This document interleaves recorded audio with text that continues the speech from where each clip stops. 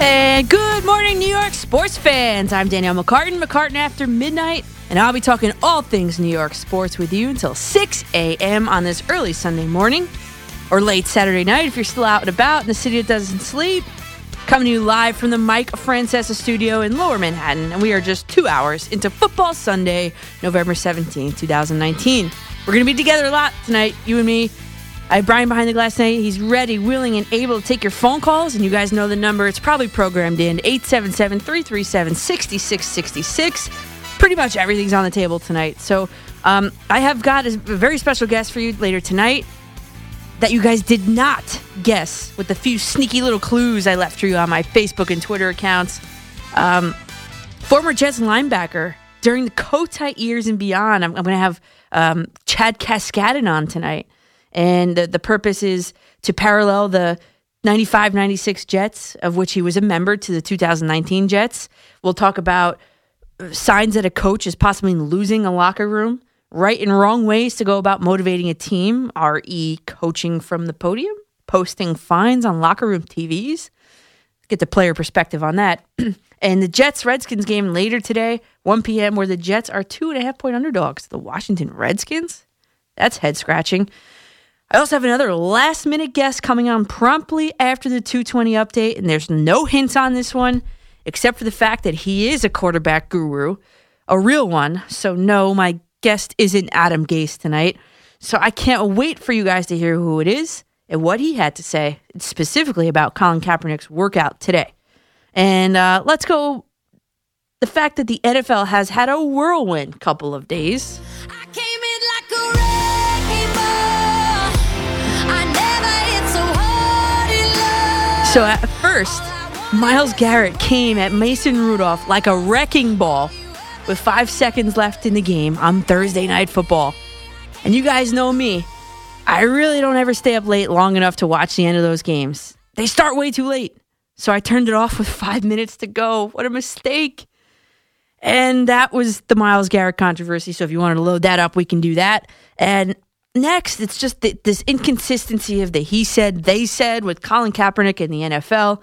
Today alone, I mean, it's been chaotic.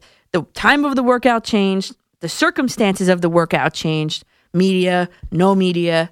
So therefore, the location of the workout changed. I mean, we went from holding this thing at the Atlanta Falcons NFL facility to a high school field, literally at least, I looked it up, 1 hour south of the original location if you drove right through the heart of Atlanta.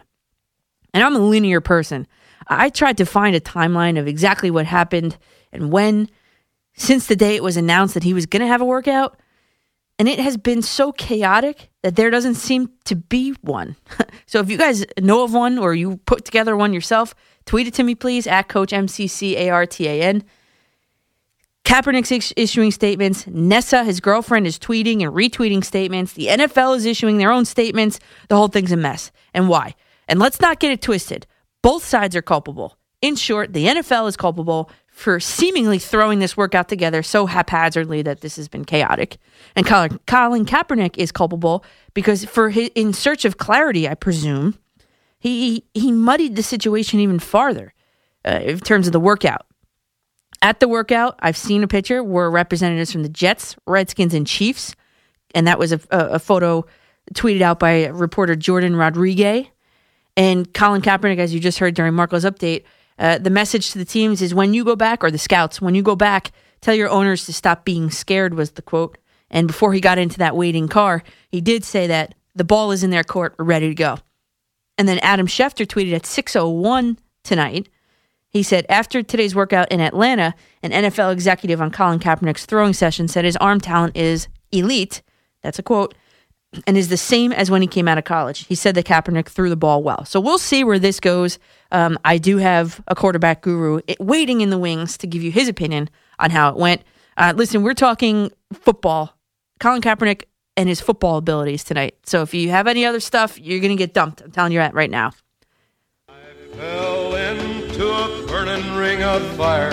I went down, down, down, and the flames went higher. And it burns, burns, burns, the ring of fire, the ring of fire. Now, quite honestly, this is the only song that came to mind when I was thinking about the New York sports scene this week, and I sit here kind of sort of laughing to myself. Is it so hard to get a quality team here in New York City? The Big Apple, the crossroads of the world. The city's so nice, they named it twice. I'd like to induct the 2019 class to the McCartan Ring of Fire, the New York Jets, the New York Giants, the New York Knicks, the Brooklyn Nets, the New Jersey Devils, and the New York Rangers into the Ring of Fire because, well, some of them, by the way, in more ways than one, meaning like fire, as in the verb to fire. And in case you're keeping track in Italian, that verb is licenziare. All of these teams, except for the Rangers, have a losing record. The Rangers are at 500, so maybe they're half in the ring there. And the only team exempt in New York from the McCartan Ring of Fire is the New York Islanders. They're 14-3.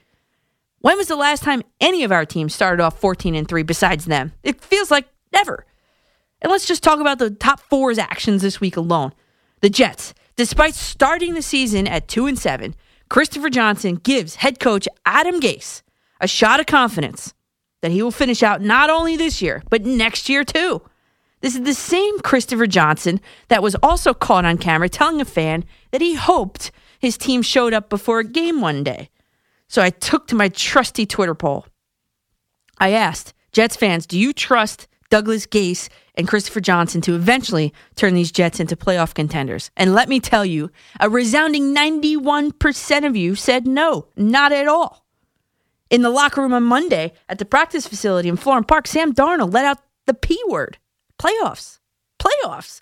Aren't they already mathematically eliminated from contention for anything other than yet another premier draft pick in the fourth time in 4 years? There are already signs of a fragmented locker room, and to me, that seems as though Gase has lost it totally.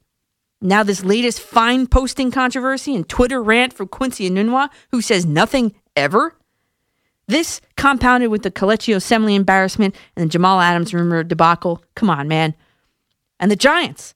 The most recent Giants installment, the NFL's premier running back and Saquon Barkley, and first pick in everybody's fantasy draft, by the way, was held to 1 yard on 13 carries versus not the 1985 Bears, as you may have suspected, but the 2019 Jets. Is he or is he not operating at full strength? And therefore, that loss to the lowly Jets places Coach Pat Shurmur on the hotter seat, not by much, of the New York football coaches. Entering Week 11 play, the Giants have lost 6 straight games. Well, I guess that's good news that they have a bye week this week to sit back, relax, and maybe right that ship. And also, they can't lose this week. And actually, if the season ended today, in terms of the 2020 NFL draft order, the Giants would be picking 3rd overall, and the Jets would be picking 4th overall. But that's not to be outdone by the Jets' opponents later today, because the Redskins would pick 2nd. Tell me again how the Jets are underdogs in this game? And the Knicks. Oh, the Knicks have had themselves a week, let me tell you. After basically being booed off their home court earlier in the week, the Knicks brass, including Steve Mills, decided that they're going to hold an impromptu press conference to throw their head coach Dave Fizdale under the bus. The same guy that Mills hired May 7th, 2018, and signed to a 4-year deal. The takeaway from that spur-of-the-moment press conference was that they set out to blame him for their terribly slow start. Newsflash, this roster is not comprised of 1990s Bulls players. Fizdale doesn't even know what hit him. While this was going on, he was in the locker room, coaching his team after they took the L. No, not the L train to the cooler borough Brooklyn, but the loss to the Chicago Bulls. Fast forward to Thursday night, and the Garden was alive for Kristaps Porzingis' return to the Big Apple. It was electric. They booed him from beginning to end, and of course cheered on their team. And man, they gave it to him. KP sucks chant when he was shooting foul shots, when his teammates were shooting foul shots, on TV timeouts. Well, you get the picture. In any event, laying that groundwork for Fizdale's firing, that might have to wait. Again, I took to the Twitter poll. It's basically a 49-51 split on whether Fizdale should keep his job or not. And the Nets, they're the cool place to play, right? They landed one of, if not the top free agent in Kyrie Irving this offseason. In fact, the Nets beat the Chicago Bulls without, guess who? Kyrie Irving on the court tonight. They must have a really great coach who can get the most out of his players. Or they just have a far superior roster at 5-7. That must be it. Yet they're so much better off than the Knicks in the NBA standings. Currently, the Knicks sit in last place, but the Nets aren't much farther up. They're only halfway up the chart, and they're tied with 2 other teams for 7th place. Banging on a trash can, drumming on a street light. Now, the Astros were certainly thinking big and banging on a trash can. Remember that show, Doug, when we were kids? That's a classic Nickelodeon cartoon. This is one of the most famous songs from it. I thought of this today. I was laughing in my car. I hope you are, too. This MLB cheating thing is like an episode of Black Mirror. And if you've seen it, you know exactly what I'm talking about. If you've never seen it, it's how the premise is how ever-present technology is slowly but surely infiltrating and ruining our lives. Just like an outfield high zoom camera is slowly and surely ruining the integrity of MLB baseball as we know it. The Red Sox got caught with needing the help of an Apple Watch to beat the Yankees. And Commissioner Manfred said that future violations of this type will be subject to more serious sanctions, including the possible loss of draft picks. I think we can all agree that this is more egregious than that. So what will the punishment be? Oh, and here's another wrinkle. Brand new Mets manager Carlos Beltran, he's being implicated in the investigation himself as a member of the Houston Astros. There are reports that he was instrumentally involved in the devising of the cheating system. Again, I took to the polls to ask the Mets faithful their level of concern about this, and they kind of bordered between 34% said they are very concerned, and 47% said, who cares?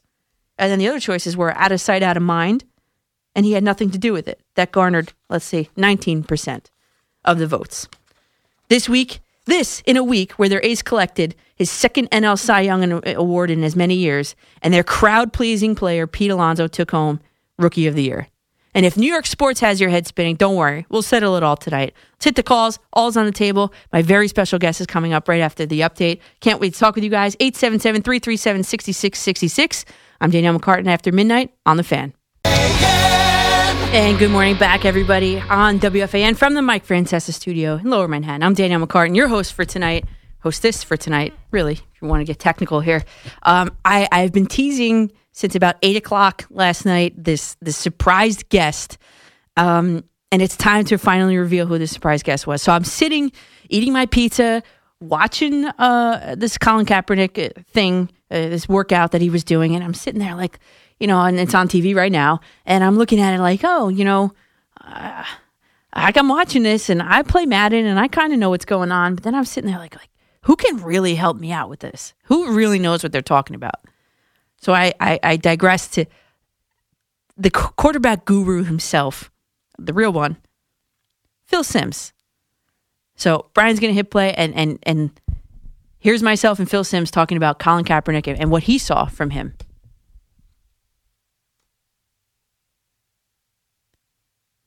And in a second, the computer seems to have frozen. So Phil Simms and I talked about how, Colin Kaepernick, after all this time, he gets this workout finally, 60 minutes south of Manhattan, south of Atlanta. And, I have 2 calls on hold. I see that about Colin Kaepernick. And I already told you guys that we're not talking about anything else other than Colin Kaepernick, the football player. And that's kind of how Phil Simms and I kept it. Colin Kaepernick, the football player. What can he do on the field? What did Phil Simms see from him? And I think out of anybody, Phil Simms is the man. He can talk about footwork and placement of balls and reading of the receivers. And so I thought he would be a great little person to reach out to. So I, without any further ado, here's my conversation with Phil Simms, and this is from 8:30 tonight. In case you guys live under a rock, Colin Kaepernick had an NFL workout this afternoon near Atlanta, and as much as I like to think I know what I'm talking about, playing Madden and stuff, I knew I needed to consult some professional help. So let me bring in 2-time Super Bowl winning quarterback and a real quarterback guru, Phil Simms. Phil, thanks for joining us tonight. So last minute. It's all right, Danielle. Great to talk to you and everything. What can I say? Well, you're earning your stripes working these kind of shifts, but good stuff. Good to talk to you. And yes, I did watch Colin Kaepernick's workout today. So what did you see? Well, I saw I didn't see anything I didn't know, that he has a strong arm, that he's in good shape, but not great football shape. I thought the workout could have been more. I'm that way. I like long, hard workouts where I can just see, I wanted to see more movement. I would have loved to see him run more, stuff like that. He did do some movement throws, but, not enough for me, not if I'm trying to show off. And quarterbacks, when it's like a pro day for college kids, when they're coming out, it's a day to really show off. So you're ready for that day. And I didn't quite see that, but I did still, of course, I saw enough and know that I'm looking at a pro quarterback, that's for sure. Do you think they played it safe on purpose, in a way? Well, that's a good question. He did what he wanted to do. There was nobody from the NFL directing to. I know Hugh Jackson was supposed to be the guy that conducted the workout, but all the changes at last minute, so that took him out of it. And I'm sure Hugh Jackson would have said, let's do some things that are very NFL appropriate, just to have him do some stuff, just to see where he was at. And Colin Kaepernick, I covered him when he played, of course. Mm-hmm. Saw him practice, a few times, watched him play a few times, all that stuff. And he's impressive. He's always in great shape. That's who he is as a person naturally. He does throw the football, very impressive and all those things. But we're looking at a guy now that there's other issues. Can you work that out with the team? If somebody wants to sign you, will you agree to the money? Will you agree to the status that they give you to start with? There's a lot going on there. And let's don't forget, he's been out of the game for quite a while now. And no matter how good you are at any sport, and we see it every year in the NFL, we see it in all sports, it takes a while to get back in shape for the game you're playing and to get sharp where you really can be competitive and give your team a chance to win. Now, do you think he's angling for a starting quarterback role or more of a backup role? Well, Danielle. Or where would he even fit? Yeah, there's no way he could be a starter or a backup right away. You got to come in and learn the system. And like I said, you got to get in football shape. Mm-hmm. And I don't care how much you train. It's not like having people running at you, hitting you, being in a pocket, all the stuff that's so quick in the NFL. And, I don't know what's going to come out of this workout. I don't know. I heard, they shot a commercial while they were doing it. And, mm-hmm. So there's a lot of issues. Was it a real workout or was he doing it just for himself? I don't know. I have a lot of mixed emotions. And, I'm a little disappointed because I guess I wanted to see it work out. And we'll see where it goes. I don't have a great feel if anybody's going to call him or not after today's workout. So how about, maybe I can even hit a throw 20 yards out on an in route, but how does that change with a defense in front of him? You know what I mean? Well, everything changes. First off, listen, there's many phases about being a quarterback. First, I want to see you go out there and have a workout and look like a pro quarterback. And then I want you to come into practice with people all around you and do it, whatever. It's not a game, but then do it then, and then you assimilate yourself in the game. So I think it's pretty easy to see, and I didn't even have to see the workout today to know this, that, look, he's big. He's going to be mobile by quarterback standards, and he definitely is a power thrower. Does he have great touch? No, but he is a power thrower. He can make throws that puts him in that top group of guys who can, make a special throw when the coverage is tight or deep down the field in between defenders, things like that. He could do that when he played. And if he did catch on with the team here at the end of the year, it would give him a chance to really get in shape as a professional QB and then give him a chance to really come and compete, probably not for a starting job, but to be on the team. And then, as we've seen this year, it breaks. There's many breaks happening for backup quarterbacks. So, I don't know. But I think the only thing that would please the vast majority of or a group of people, if you sign him now and you start him immediately or think that he's ready to start, and that's just not realistic in the NFL. Now, Phil, in terms of his sharpness, and like you kind of alluded to, but when I was eating my pizza before I turned it on, and he had 4 consecutive go routes. 3 were overthrown, 1 was underthrown. Is that like a microcosm of a bigger problem, or is it just that's how it was?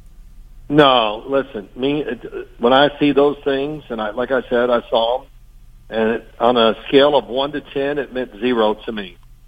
I mean, in fact, I was impressed with the overthrows. They were very high, and they dropped straight down. That's what you want to see. Mm-hmm. And those, I don't know who his friends were or who was running those routes. I haven't found that out. They're not professional wide receivers. I don't know how much they've worked together, but that is not something I would really gauge and think anything about. I know some people tweeted it.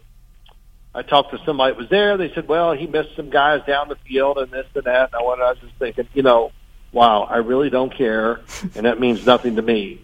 The fact that he can launch it in the air high and long was more important. If he hit some guy who's not playing in professional football, didn't get there to catch it. So right. I think if you're in the business, you watch it, it's easy to draw a lot of conclusions, and I think hopefully if I explained a few of them to you tonight. Yeah, and just one other question. I guess my final question would be, one of the confirmed scouts I saw a picture tweeted was a Jets scout. Now, with Sam Darnold, is that cause for concern for Jets fans or no? I don't hear anybody from the Jet organization has any doubts about Sam Darnold, and it's way too early to make that judgment. And I think overall we saw spots of stuff that really excited us late last year, mm-hmm. and we've seen some moments, and even last week against the Giants, you go, okay, that's the guy we drafted, but we thought was going to be a franchise quarterback. So if a Jet scout was there, then you know what? Good for the Jets. You should have had somebody there. It's professional football. A player's working out. Let's go see what he's about. Can he help our team in any way? And if a Jet scout was there, they weren't looking at him going like, we got to go find another quarterback. They're looking to do evaluations and stay on top of everybody that's out there available to sign, regardless of the position. And, hey, maybe they go, hey, it would be great to bring in a big athletic quarterback if they want to do that to back up Sam Darnold. But Sam Darnold, no matter how he plays the rest of the year, Danielle, he will be the starting quarterback for the New York Jets in 2020. So there's no cause for concern.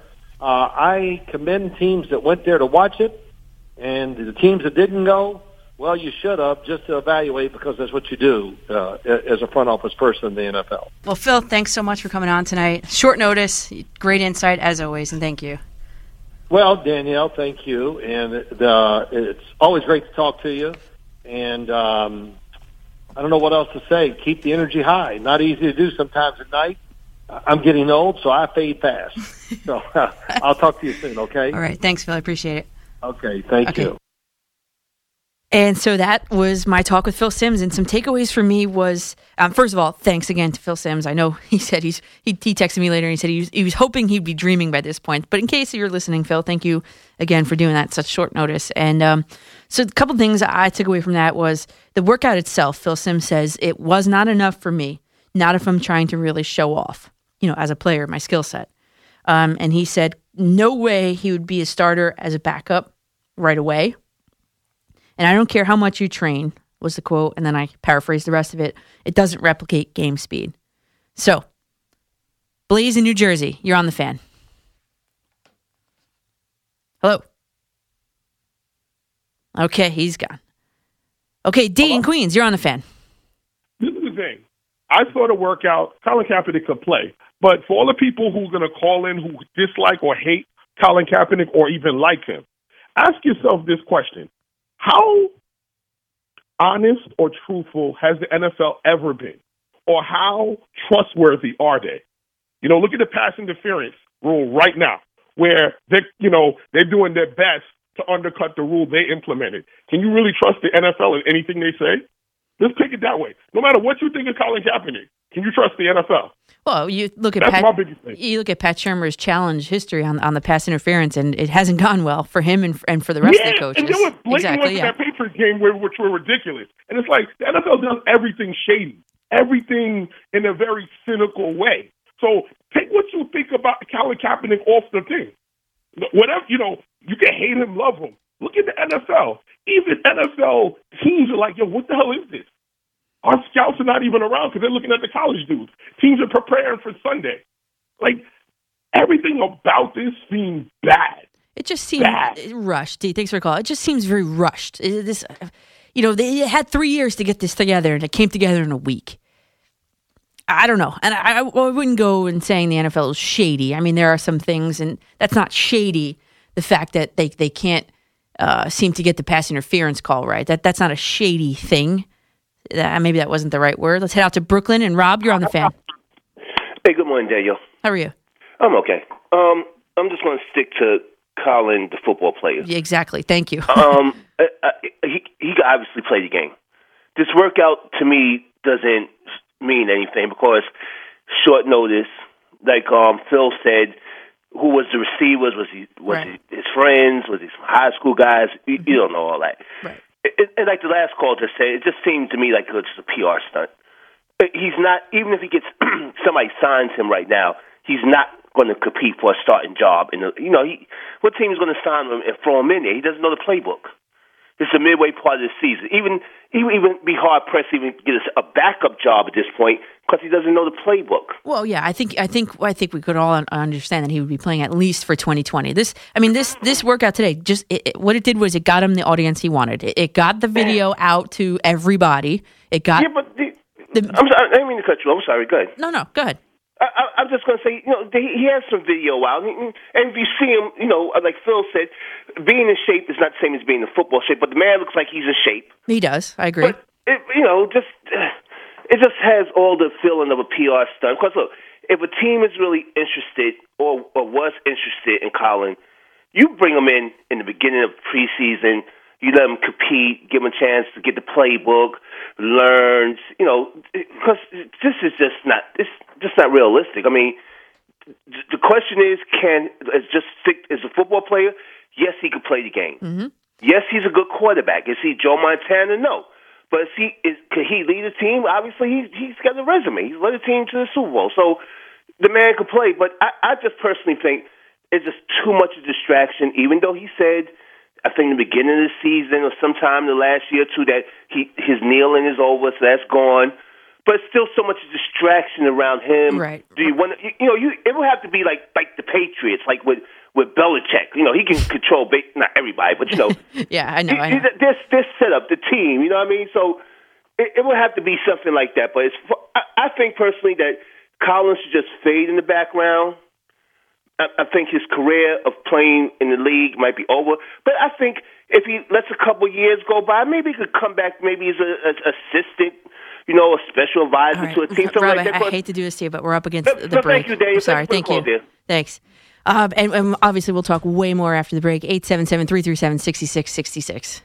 And Sports Radio 66, WFAN, New York. Welcome back, everybody, to, I guess we're going to call it McCartan After Midnight. It's sticking, officially, on WFAN. Let's load up the calls, 877-337-6666. And we have a lot to talk about tonight. I feel like this is going to be a very fast show tonight. I'm here with you until 6 a.m. Got some Knicks calls on hold, so let's do some Knicks. And I know there's a Kaepernick on hold, too, so I will get there. Don't hang on. I will get there, okay? So let's talk some Knicks. In the open, I said, well, the Knicks had themselves a week. And they did. I mean, it has gone like up and down on a roller coaster ride, this Knicks team this week. David Fizdale was absolutely thrown under the bus by his team president, Steve Mills, and his GM, Scott Perry. I get it. The Knicks are historically bad. They had an 18-point loss to the Bulls on Tuesday, preceded by a 21-point loss to the Cavaliers on Sunday. The Knicks tied a franchise record for the most losses through 11 games. And my takeaway from that press conference was to put the blame on Fizdale's coaching and his ability to not make this roster competitive on a nightly basis. And reports are that Steve Mills is, this is a quote, selling James Dolan on the fact that this team should be more successful than it is. That the issue must be with the coaching. Now, while this is all taking place, Fizdale was in the locker room addressing the team after the game, coaching his team. as they're out there talking to the media. And that is just so bad. That's a bad look. That's setting your coach up to fail. And not to mention in that Bulls game where the team was basically booed off the court, the Knicks committed 18 turnovers. And at the time of that game, they were dead last in field goal percentage. They ranked 29th in points per game. And Fizdale isn't the one on the court putting up those numbers. The players should be held somewhat accountable as well. I know he's diagramming the plays. I get it. I coach. You have to put your players in the best position to succeed. But sometimes you just have to make do with what you have. And I've been there. But you do the best you can. And what I look to then is the player reaction. Does the coach have the support of the locker room, or is there a mutiny going on? Because I think there's a mutiny going on in the Jets locker room based on the tweets and the takes from some of the players. But for the Knicks, I think it's a different story. Because after that game, the Chicago Bulls game, you had 3 players go on record. And Bobby Portis, it was a longer quote, but what I took away from it was, I think that we played hard for coach, and that's all we asked for. RJ Barrett's saying that you've got 10 guys that have not played together at all, and me, who hasn't even been in the league yet. You got to keep pushing. You got to stay together. Fizdale is up to the challenge. We believe in him. We're all in with him.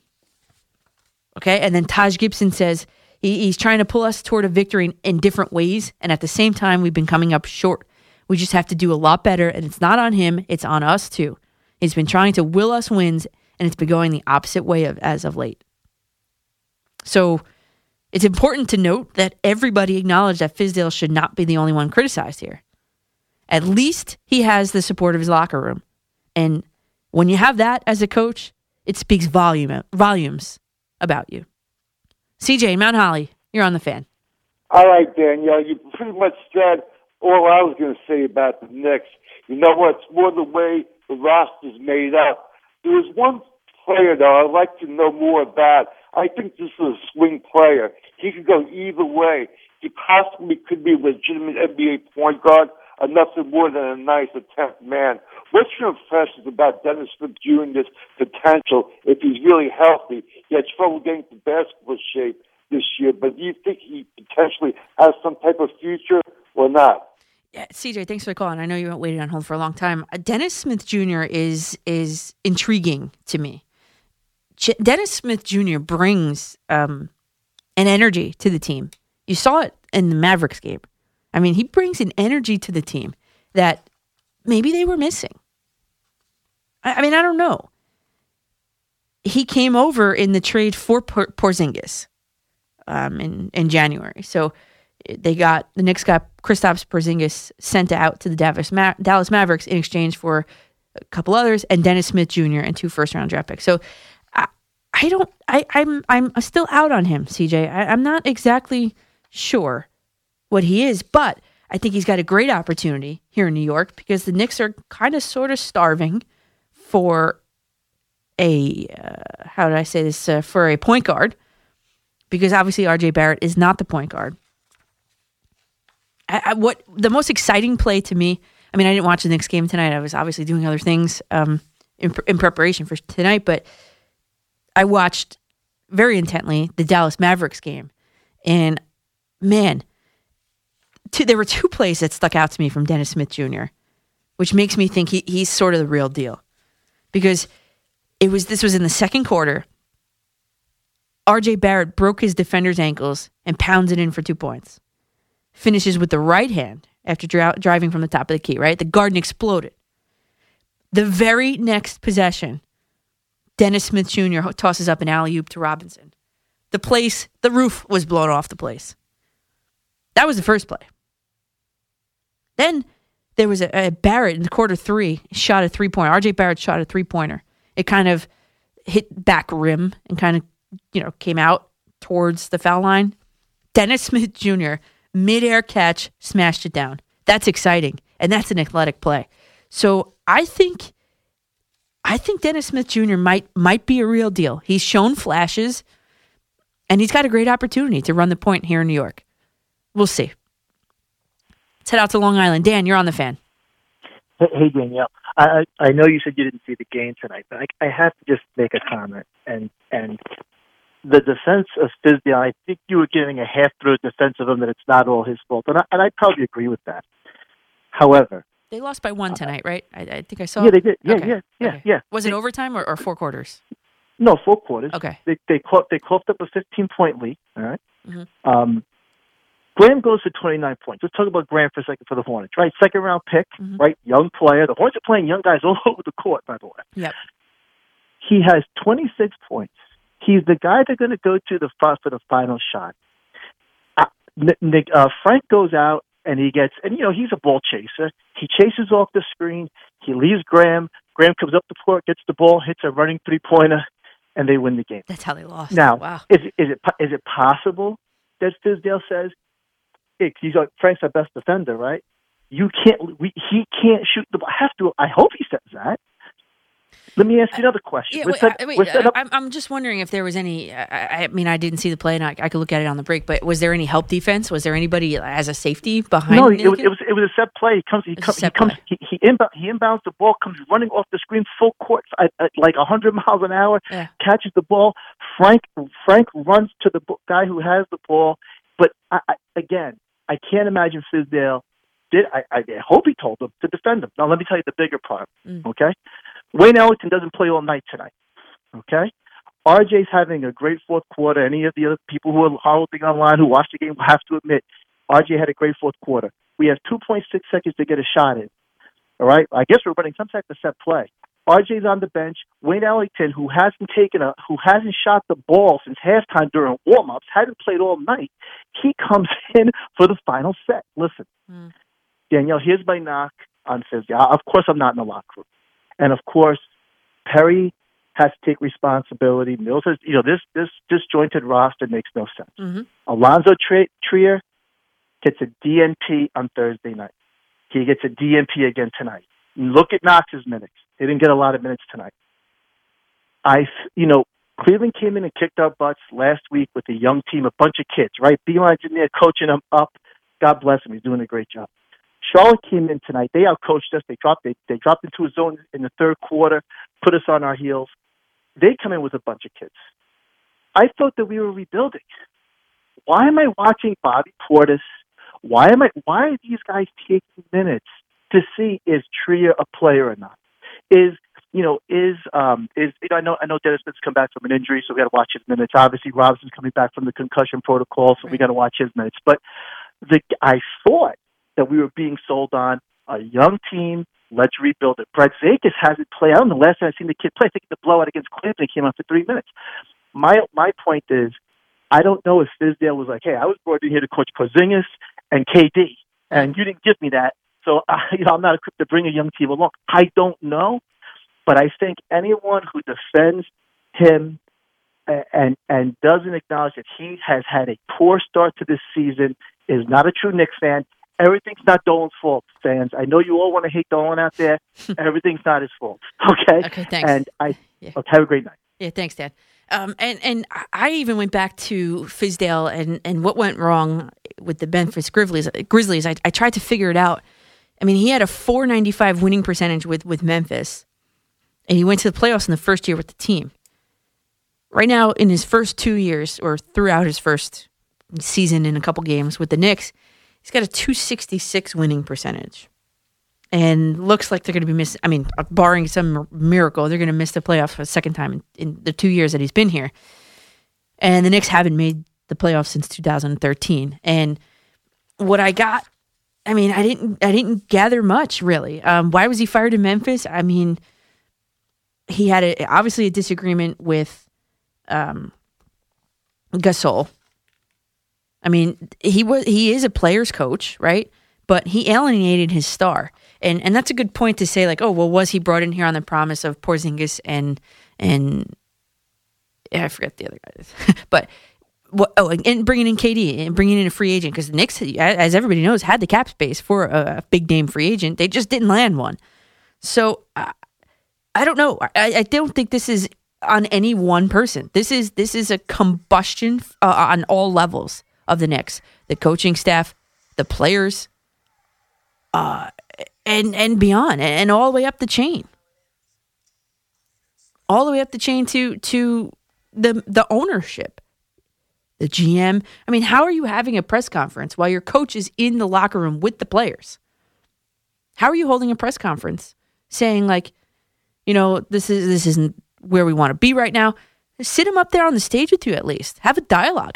That's like a Brody Van Magenen word. Have a dialogue. Have a conversation with the guy. It seems as though they're operating as if they're not even talking to each other. And you can't do that. And I'm not trying to defend Fizdale because a .266 winning percentage doesn't cut it for me either. But it's not his fault that they traded Porzingis. And you saw all the nice things he had to say about him, that Fizdale had to say about Porzingis. And it's not anybody's fault that they didn't get Zion. They just didn't win the lottery. The Knicks were just unlucky. And as far as Zion and RJ Barrett, well, Zion's hurt. At least RJ Barrett is producing right now. And Fizdale, he's managing the 5th youngest roster in the entire NBA. 9 new players. I don't know. I'm kind of sold on him. But when you look at the players in the locker room and they're saying good things about him, I mean, they're going out of their way to say good things about him. You got to trust in that, I think. I don't know. That's just going off my own coaching experience. So let's talk some more Knicks. I have some more Kaepernick up next. Yankees hired a pitching coach. If anybody cares, we'll go on over that. And I definitely want to get to the Astros cheating scandal because that, I think, is more impactful than what everybody's leading on to. I think baseball may change. It's the sport as we know it. So more calls after the break, 877-337-6666. I'm Danielle McCartan on The Fan. Good morning, everybody. Back with Danielle McCartan here on WFAN Radio in New York, New York. It is cold outside. My lips are burning, and I cannot find my chapstick. Well, Blistex. I just bought a brand new one for like $9, and I can't find it. So that's the problem I'm having right now. We just were having a nice little conversation about the Knicks and their problems. And there's a lot to talk about with the Knicks, and it's multi-layered, and it's vested in years and years and years of this, really. It seems to be ongoing with the Knicks. And just to finish up that conversation from before, or even to spark some more phone calls, I saw a report come out, or a quote or something that said that Knicks brass doesn't think that Anthony Davis fits in their long-term plan. I mean, first of all, Anthony Davis can fit anywhere. So number one, I'm not totally buying that. But maybe the Knicks didn't fumble this altogether. One, Anthony Davis has publicly stated that he wanted to play in LA or New York. Two, Anthony Davis has a player option after this season. What does that mean?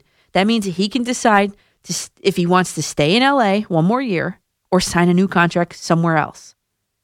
LA gave up a ton for him. As sort of like, if he opts out, he's in essence a rental player. So beating that offer obviously would have totally depleted the New York roster beyond him. It would have just been him. It might as well just play 1-on-5. So the other thing is, would Anthony Davis be happy here in New York after this roller coaster, inconsistent to say the least season? Doubt it. So the Knicks, they need to get it together and get it together fast. Entice him, who's in his prime, to come here next season. Dangle RJ Barrett out there in his hopeful development. And dangle another potentially very high draft pick in 2020. That sounds like a 3 impact players. I mean, maybe we're really reaching for it, but is that a win? Is that a win for the Knicks long term? Nelson, you said you were on the BQE. I can't imagine you're still on the BQE. Almost home. All right, what do you got? Good morning. Well, the biggest disservice that happened with that press conference is the fact that now Fizdale feels that he needs to win. Yeah. So they're taking away valuable minutes on the development of all these young players. They're getting DMPs. Just play the young guys. The veterans, you know what? Keep them on the bench. We're not going to win anyway, so what's the freaking point, Well, that's the problem. That's the problem, that the ownership doesn't think that way. I mean, everybody sees it. We all see it. But the front office, they don't see it that way. You see the Nets. I mean, they have a great roster, better than the Knicks. They won 3 more games than the Knicks. So, come on, guys. They're not. I know. I said that in the open. The Nets aren't that much better than the Knicks in the standings. I have one last point. It's not related. The player that went from the Nets to the Warriors, D'Angelo Russell.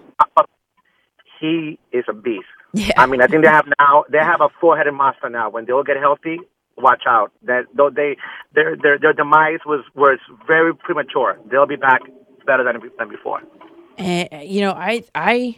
Everybody thought he was going to be staying, and thanks for the call, Nelson. Everybody thought D'Angelo Russell was going to be staying, and what really gets me is that how he campaigned for the big free agents to come, and then Kyrie Irving and Kevin Durant both come and they ship him out.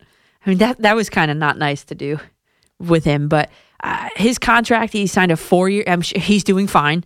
First of all, I think. Anyway, I don't know him, but he signed a 4-year deal worth $118 million. I think I'd be okay with that. He's going to be set to be an unrestricted free agent in 2023 at 27 years old. So he's 23 years old and he's making $28 million this year. I'd be okay with that. Eddie in Gardena, California. Ooh, that's the farthest one tonight. How are you? Good. How are you? How's that cold weather? I heard 32 degrees. And it's cold. Man, Terrible. 32. It's a really frigid 59 here tonight. Oh, wow. So, I hope you wore your flannel sheets or flannel pajamas tonight. I actually had to put on a long sleeve T-shirt tonight, so I'm really freezing. All right, what do you have for us today? That was a cool interview with Phil Simms. Thank you. That was good. Yeah, he's a great guy. As far as Colin Kaepernick, though, he touched on a lot of things I was going to say when I was holding on. Yeah. Like, you really can't gauge a guy on an open field and no defense and nobody coming at you, nobody defending the receivers. But at the same time, couldn't he just schedule his own workout if he wanted to? I mean, he's got a big agent. It's not like he's on his own. You would think that he would be able to schedule a workout and get, receivers. A couple, like, hey, Calvin Johnson, you're retired. Can you help me out? He's worked out with Odell Beckham, too, in the past. Exactly. I mean, Terrell Owens, he went out on his front lawn and did push-ups and sit-ups, and the media showed up. I'm sure the media would show up for Colin Kaepernick. So I just, I think he could have did it himself. If he really wants to get back in the league, he could have did it the right way and, had a proper workout and not thrown it together and, Yeah, and the Colin Kaepernick thing. Thanks for the call and thanks for holding, Eddie. The Colin Kaepernick retractors, I guess, would say that, he was set to have a real workout with the NFL, but the NFL decided that it was going to be on their terms, and he wanted him on his terms, and et cetera, et cetera. So I was thinking the same thing as I was driving in, and I was like, I was replaying a video back in my mind of what I watched, and I was like, you know what, like. He has been doing this, and he's been just posting it online. I mean, like you said, Eddie, the media would show up no matter where he is. So I don't know. Yeah, I really don't know. Chris in Orlando, you're on the fan. Hey, Danielle. From one bad basketball team to a bad New York football team. Which one? Transition. Yeah, right. The Jets. The Jets. You know what? I'm not a gambling guy, but it's something sneaky because, how the Jets, you do a draft of 10 players, you would probably say 7 out of 10 players that play today would go Jets before the Washington Redskins. They got so much more talent than Washington, and be an underdog on the road, I don't get it. I know. I was a little perplexed, too. I was like, am I looking at this the right way? I know. At the end of the day, Haskins, that guy looks horrible his only few games he's played. I got one Myles Garrett point, and I'll let you go, Danielle. Yeah. If Myles Garrett was a third-string rusher, coming for an injury, he'd be cut by now. Do you think Mr. Mara or Mr. Rooney or even Belichick got, if this guy was on any of those teams, do you think that they would have not cut him by now? They would have cut him Monday morning. I just don't understand how this guy still has a job. Everybody deserves a second chance, but Cleveland, in my mind, should have let him go and, take a suspension and then apply for a new job. Everybody deserves a second chance, but Cleveland's got to set an example. And the only reason why they didn't cut him is because he's not a special teamer and he's their number one pick. And I think it's just greed. Chris, and that's the fault in your logic. I follow the logic. I wanted Mason Rudolph to press charges against him. And I know there's a lot of police officers listening, and I thought, and I'll get back to what I was just about to say, but I thought that a sneaky way to circumvent all this would be for Mason Rudolph to file the assault charges against him, and then, as a result, get a restraining order. Huh? How's that? And then so that means that Myles Garrett can't play against him. But my cousin, who's a police officer, said that's not exactly how that works like that. So, but the problem with the last caller's logic was the fact that you're looking to the Cleveland Browns to set an example for the league. And if the Cleveland Browns set the example for the league, that means everybody else has to fall in line behind that. You can't have this Bill Belichick swooping in and stealing them. And unfortunately, because he was such a coveted, draft pick, a coveted player, yeah, he has staying power, unfortunately. And I say unfortunately because he assaulted a man. If you ever picked up an actual football helmet, an authentic one, they're heavy. And to be cracked over the head with that after just being unconscious on a field not long ago, I mean, he's lucky that he didn't get hurt. Or if he didn't hit it, if he hit him in the wrong way, I mean, what if he hit him in the temple, knocked him out cold, and he died? I know we're extrapolating this out a little bit, but it's all possible. So assault with a weapon, I don't know. I hate to say the word Bountygate, but Juju Smith-Schuster, he is on my free league fantasy team, and he was out. He was out with a concussion. Got me 4.1 points. Helmet to helmet contact. 2 receivers got concussions. Connor was a shoulder again, and Mason Rudolph just got blows to the head. Nothing was called. So Johnson bled from the ear on his helmet-to-helmet hit. And this is somebody sending me this on Twitter. So I'm looking at this and I'm saying, okay, I know NFL, I know football's rough, but that seems a little suspicious to me.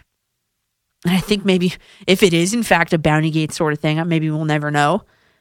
Maybe Myles Garrett, as a rookie or second-year player, young player, didn't totally grasp the concept of it. I don't know. But as far as I'm concerned, if I was Mason Rudolph, I would have absolutely pressed assault charges against him and see where it went.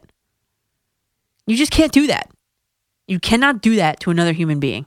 I'm sorry. And can you imagine and think of it this way? That last caller flipped it on Myles Garrett, but what if that was Tom Brady? What if that was Aaron Rodgers? Kidding me?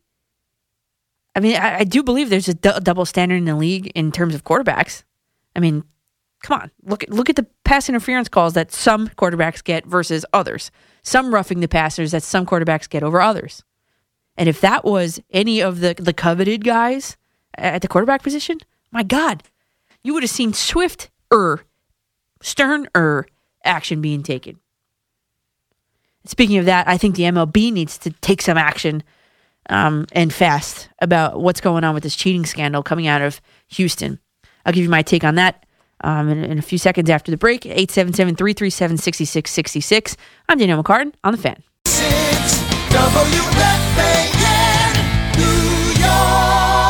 And good morning, everybody. I'm back. I'm Danielle McCartan on WFAN Radio in New York City, Lower Manhattan, on this very cold January-like night here in November 17th. It is now. I know this isn't a New York sports thing, but this cheating scandal coming out of Houston, I think, is way more widespread than we think it is. And if you haven't heard it, I'll summarize it really quick for you. The fact came out, and videos have been posted all over the internet, that the Houston Astros, and we'll get into maybe after the break, Carlos Beltran's involvement in it, the Houston Astros were using a very sophisticated way to, I'll use the word cheat. They were cheating. And what happened was, it seems to be that there was a camera, like a telescopic lens camera placed somewhere in the outfield. And it would relay the feed to a TV in the tunnel, in the dugout. And somebody would be hitting a garbage can to tip off the batter as to which pitch was coming. And initially thought, and we can load this up after the break, but initially thought was just, a tap on the, a bang on a garbage can meant it was going to be an off-speed pitch. No bang meant it was going to be a fastball, basically. I found a video from Max Wildstein. I'll give him credit because obviously credit is due. On Twitter, he put together this video of a Carlos Beltran at bat in 2017. And it takes an at bat versus Chris Archer, pitch by pitch. And we'll play for you after the break. We have one bang is equal to a slider, two bangs on a garbage can meant changeup, one slider, and then the final pitch of the at bat was no bang and it was a fastball. And I played once, and I know that having an advantage like that is huge at the plate. Obviously, whoever is conveying that to you needs to obviously know for sure what's coming, because it can't be like a false narrative there. But if you know what's coming, you can load up on a fastball. If you know it's, and then the only decision that you have to make, as a batter, you have to make a decision, location and speed. So if you can eliminate one of those two factors, speed being what would be eliminated, if you can eliminate the speed of a pitch, because you know what the speed is going to be, of course that's going to improve your accuracy at the plate. I mean, it's a no-brainer. And anybody arguing differently is ridiculous. Head out to Washington Heights. Hector, you're on the fan. Hey, Danielle, how you doing? Good. How are you, Hector? I'm good. Quick question, then before I make my comment on this whole Houston. Yeah. Did you screen calls before a couple of years back, maybe on the overnight before you did the hosting? What was it?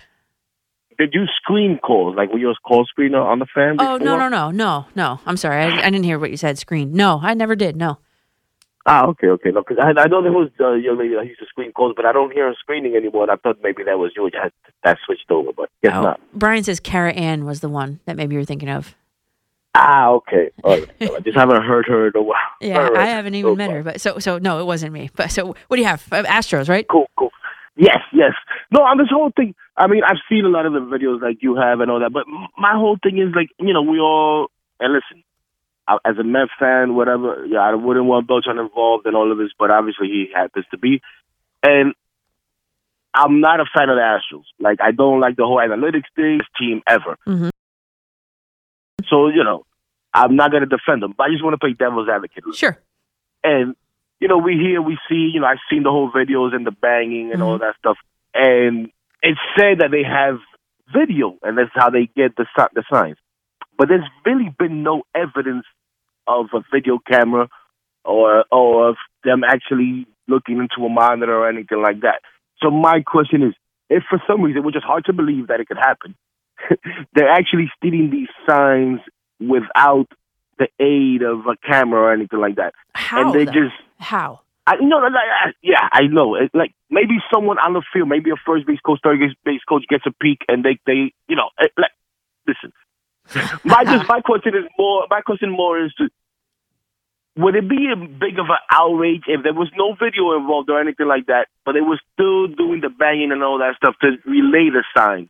I think what people have a problem with it is the fact that they're using the technology to gain an advantage. And I think that the technology, right? Yeah, if you're on second base and you're looking into the catcher and you see the sign that he puts down and you do a little hand signal to the dugout, I mean, it's still not right, but at least it's like gamesmanship. It's not cheating at that point. It's gamesmanship. Right. No, like I said, I find it hard to believe that they would be able to do it without the video and nobody on base. So, I mean, the timing of it is just so bang. Yeah.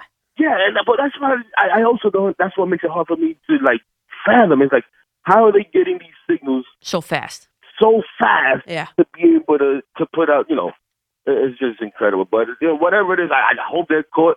I hope the punishment is severe, because as a fan, the last thing I want, even when people say, "Oh, this game is fixed," like for gambling purposes, stuff like that, bothers me. Like I always tell my friends, like I don't like to think about stuff like that because I love sports. Yeah. I had dream of playing professional baseball. You know what I mean? And I never thought about cheating or anything like that. Ruins it, doesn't and it? Just as a fan now watching, I don't want to watch something where people are fixing outcomes or cheating to get to win. Like I don't want to deal with that in sport. You sit down and watch a game and enjoy. You just want to see the best team win and exactly. enjoy it, right? Exactly. Yeah, Hector, and thanks for the call. I appreciate that. Thank you.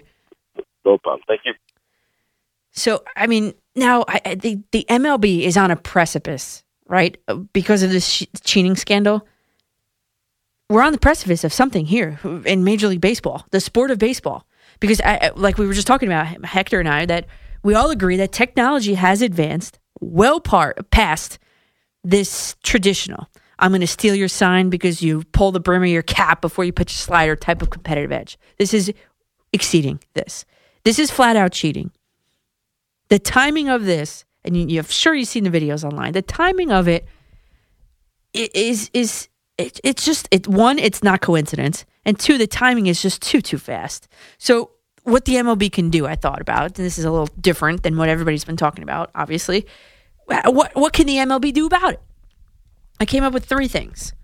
1, and the MLB can allow everyone to do it. Legalize the use of outfield cameras. I think, because it's way more prevalent than we think it is with just this one Astros team, or even a season full of Astros incidents. I think it's way more widespread because have you seen the video, I forget who posted it, of Christian Yelich doing the same thing. Home game, Milwaukee, he's looking into the outfield. At what? What is he looking at? So this sounds well beyond the Astros. And they're just the ones dumb enough to get caught. So that was the first suggestion the MLB can do. Just legalize it for everybody. 2, which I don't think would happen. 2, they could change the way the signs are given. Okay, this is probably making a baseball purist's ears bleed, but forget about the pitcher and catcher giving the signs the traditional way, painting their nails, whatever. Introduce a new position, a new coach that's going to sit in that tunnel, watch the monitors, and give the pitcher and catcher, through an earpiece, the type and location of the pitch. So, hi, I'm quality control coach Danielle McCartan. Garrett Cole, slider, up and in. Or even quadrants. As a coach, we do quadrants, 1, 2, 3, 4. So slider, quadrant 4. And the pitcher and catcher both know what to expect so that they can set up and do it. So through that earpiece, they might be able to get away with that. Because no one could even possibly see or hear the pitch selection, right? Theoretically. Of course, if the room is bugged, that's another story. And then the third way, as Hector was saying, you got to penalize this team so harshly that no other team would even think to do it. And if they are doing it, they're going to clean it up. You take away draft picks. And I am authoritarian, I think the word is. Black and white for me. It's black or it's white. There's no gray. So take away the gray area here. 1, you take away their draft picks. 2, what if you disallowed them from playing in the postseason? That probably won't happen, but maybe if they go over the luxury tax, you make them pay double, triple, quadruple the tax so that it makes their competition better. It hurts them in that way. So I like the combination of taking away the draft picks, number 1, and really banging them on the, no pun intended, on the luxury tax. Because the taking away of the draft picks over the course of a few years, let's not get that twisted. Over the course of a few years, they're going to be getting their first, second, and third round picks taken away. That would hurt them. If they go over the luxury tax and make them pay double, triple, quadruple, whatever, that would make the other teams around them better. So it's like a double whammy. Because if this whole thing, if they're found guilty, which I do think they are, this might have spurned a new generation of dishonest people that are now managers throughout the league. Obviously, A.J. Hinch is involved. Alex Cora was involved when he was part of the Astros as a bench coach. And Carlos Beltran was also involved. The new manager of the Mets, Carlos Beltran, was also involved in this as a member, as a player on the Houston Astros. And I just think that it's going on more than we think it is, and it needs to be put to rest. And if all else fails, I thought of this idea. Maybe baseball, MLB, needs to have, we can call him a quality enforcement agent in each ballpark on those game days, checking for this stuff. Independent, works for the league, not for any team. Or maybe they should have a team employee of the other team walking around with this. I'm thinking make a little squad of, let's talk maybe a detective, maybe a former player that could, give a little tip off as to, hey, this is what we did back then. Check this. Maybe a quality control coach of the other team to make sure it's thorough. Put a little contingent together. And throughout the game, before the game, they're checking the facilities. After the game, they're checking the facilities. And during the game, they're looking for eye movements, a la Christian Yelich, sounds from the dugout, a la the Houston Astros, and extra cameras. I mean, the MLB, I really feel strongly about that. I think the MLB needs to at least test it out during spring training. I mean, I know spring training doesn't matter, and no one's probably cheating in spring training, but just to get the logistics down of it, to have a quality enforcement agent or a team of them that travels to each ballpark on game days. And their sole purpose is to check for this. I don't know. I think that would be an interesting concept, because I think that might be the only way that they can ensure, no questions asked, that there's a clean game. Because as we've seen, as it's been shown and demonstrated to us by the Houston Astros with this latest thing, by the Red Sox trying to gain an advantage over the Yankees using an Apple Watch in the dugout, we've seen that the honor system in the MLB doesn't work. And I think there's a marked difference between gamesmanship, like Bill Belichick putting in a thermometer on a very, very frigid day in the visiting locker, the visiting team's tunnel. That's gamesmanship. And we can go there too. He also is accused of Spygate. That's cheating. So it happens across all sports. So I'd be interested to see what you guys think about my suggestions on how to improve this. And I also wanted to talk about that Carlos Beltran isn't innocent. And of course, more of your calls after the break. 877-337-6666. I'm Danielle McCartan, after midnight on The Fan. The Fan and Sports Radio 66 WFAN. And good morning again, everybody. I'm Danielle McCartan at 3:42 in the morning here in Lower Manhattan. And we were just talking about the cheating scandal with the Astros. And obviously it's not a New York spin to it, although the Astros did beat the Yankees in some pretty important games. The spin I wanted to also put on it, and I gave some suggestions on how the MLB should and could handle it, but we'll go back to that. But I wanted to talk about next about how Carlos Beltran's involvement. I mean, he's not innocent, okay? And actually, in my opinion, he's far from innocent. And allegedly, according to responses, that he and Alex Cora played key roles in devising this entire system. Beltran, the DH, Cora, the bench coach, alongside A.J. Hinch. And before this all the newest details really emerge, I polled I'm not being joking when I say this, my very intelligent Twitter followers, and one of my famous Twitter polls, @CoachMCCARTAN. You could see the results yourself, but I gave the question of, how concerned are you, Mets fans, that your new manager is being implicated in the Astros sign-stealing fiasco? The choices I gave were very concerned, out of sight, out of mind, he had nothing to do with it, and who cares? Those are my four choices. Only 6% of voters said he had nothing to do with it. So Mets fans know there's something's up. In terms of the other answers, the most got, who cares? 34% of the voters said they are very concerned. And then only 13 said out of sight, out of mind. So obviously Brodie Van Wagenen was asked about this. Thursday's GM meetings in the beautiful Scottsdale, Arizona. Brodie Van Wagenen told reporters, anything that happened with another organization, with Houston. I have no idea if anything did or did not occur, but at this point, I don't see any reason why this is a Mets situation. Well, he's right and wrong. Right now, it's not a Mets situation yet. That's where he's right. Where he's wrong, because it undermines the credibility and the integrity of his guy that went through a rigorous, multiple-round, extensive interview process. And there's a chance that the Mets will start 2020 with a suspended manager, Brodie's guy. And they said that at the owners' meetings this upcoming week, also, I believe, where is it this year? Scottsdale, Arizona as well. Thanks. It's the case and its ramifications, they're all expected to be discussed this week. So by probably this time next week, we'll have some sort of resolution, I hope, on this whole thing.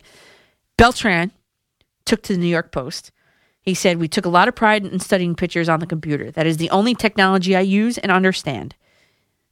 It was fun seeing the guys get back to the ballpark and look for little details. He doubled down and he said, I'm not concerned. There's nothing illegal about studying your opposing team. We all have the same opportunity to look out for information and tendencies. I love and respect the game. I will be a student of it and apply all the lessons. Now, I want you to take a listen to this video. Maybe turn your radio up a little bit. This is Carlos Beltran taking an at-bat versus the Rays on August 1st, 2017, of course, in Houston. Chris Archer, who was then with the Rays, versus Carlos Beltran. We're going to listen to the whole thing. I'll sort of kind of interject without, overshadowing anything. But this video was not put together by the other guy that someone so rudely tweeted me. No, this video was put together by somebody named Max. This is his handle on Twitter, Max Wildstein. And we're not talking of, and as you listen, I want you to notice the quantity of the bangs. Because they not only show that it was a banging of a garbage can for off speed versus like fastball. This indicates that the number of bangs signified which pitch was on the way. And that's really bad. So turn up your radio, listen for yourself. Hitting .357 during the streak.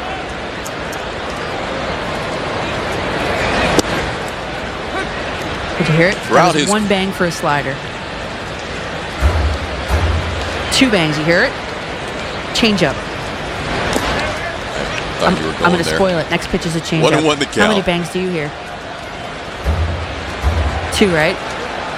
Slider, next pitch, one bang. And it's 2-1 on Bell. And he would toe tap and go forward. Now a little more spread out. And I think that what that does is gets him on his legs and kind of simplifies the swing and doesn't create a lot of movement. Therefore, the head's going to be a little bit snake adjustments in his 20th season. Game's not easy. There's a ball ripped, and it's in and out of the glove of Duda. Duda's going to race to the bag himself and get there. And he was out. And that's obviously the courtesy of, first, the tweet, Max Wildstein. I want to shout that out again. That was great work by him. And obviously the commentary is Astros Radio Network. So slider, one bang. It happened twice in the at-bat. Change up, two bangs. It happened twice in the same at-bat. Fastball, no bang. You be the judge. Ken Rosenthal tweeted late Friday that MLB investigators are moving quickly. They are now interviewing players. And I'll talk some further ramifications for Carlos Beltran in a second. Anthony in New Jersey, you're on the fan. Anthony, are you there? I think we lost Anthony. Hi. Oh, you're here. I am speaking. I'm sorry. Yeah, sorry about that. So I, of course, I wanted to mention over all of these things, obviously, the Astros, there's really no hiding behind what they've done. I mean, you can look at all the videos from, whether it's from John Boy or Max, there's clearly a correlation, and whether, obviously Beltran was involved, most likely. I mean, he was on the team during those years, as well as Alex Cora. That was his at-bat that we were just listening to. Yeah, no, exactly. I don't know how severe the penalties will be for them, let alone the Astros themselves, whether it's draft picks or something like that. But I wanted to kind of wonder about exactly, like, what is it possible with, Beltran was with the Yankees as a consultant or whatever for a while. Mm-hmm. What is it possible? I mean, I'm a Yankees fan myself. What is it possible with his involvement with the Yankees? Is it possible that they were involved, that they knew? I mean, who knows? That is it possible that Aaron Boone was kind of in on this as well? I mean, if you had any perspective on that, or yeah. I mean, this is Anthony. Thanks for the call. I mean, this, like I said, this is more widespread than anything, and now you're looking into the reputation of Carlos Beltran, the man. Carlos Beltran, the man that worked in the Yankees front office, that the man that was led into Brian Cashman's. I joked last week, the Meet the Fuckers illusion I made when the Circle of Trust. If you've ever seen the movie, I hope you're giggling right now. That this is a man that was led into Brian Cashman, the GM of the Yankees Circle of Trust. This is a man that is now chosen to lead the New York Mets for years to come. I think this is more widespread. I'm not trying to implicate the Yankees because nothing I've seen online has shown that. But I do think that I don't know. I mean, maybe the Astros were the only ones that were just stupid enough to get caught. Like I said. The Red Sox tried using the Apple Watch. They also got caught. Is there another discreet way of doing this that other teams are using? I don't think I'm going out on a limb to say that. Yeah, they probably are. They probably are. They're just doing it in different ways. And I don't understand how nobody hears that. I know the stadium's loud and stuff, but like if you're sitting in those real expensive seats, I just don't understand as how a fan can't hear that. And I think it's just more widespread than you think, really. And I got a little shout, Brian, I got a little shout from Max Wildstein on Twitter. And he said, thanks for saying my name correctly. I told him to call in. Let's see if he does. He's listening live. Or someone gave him a heads up.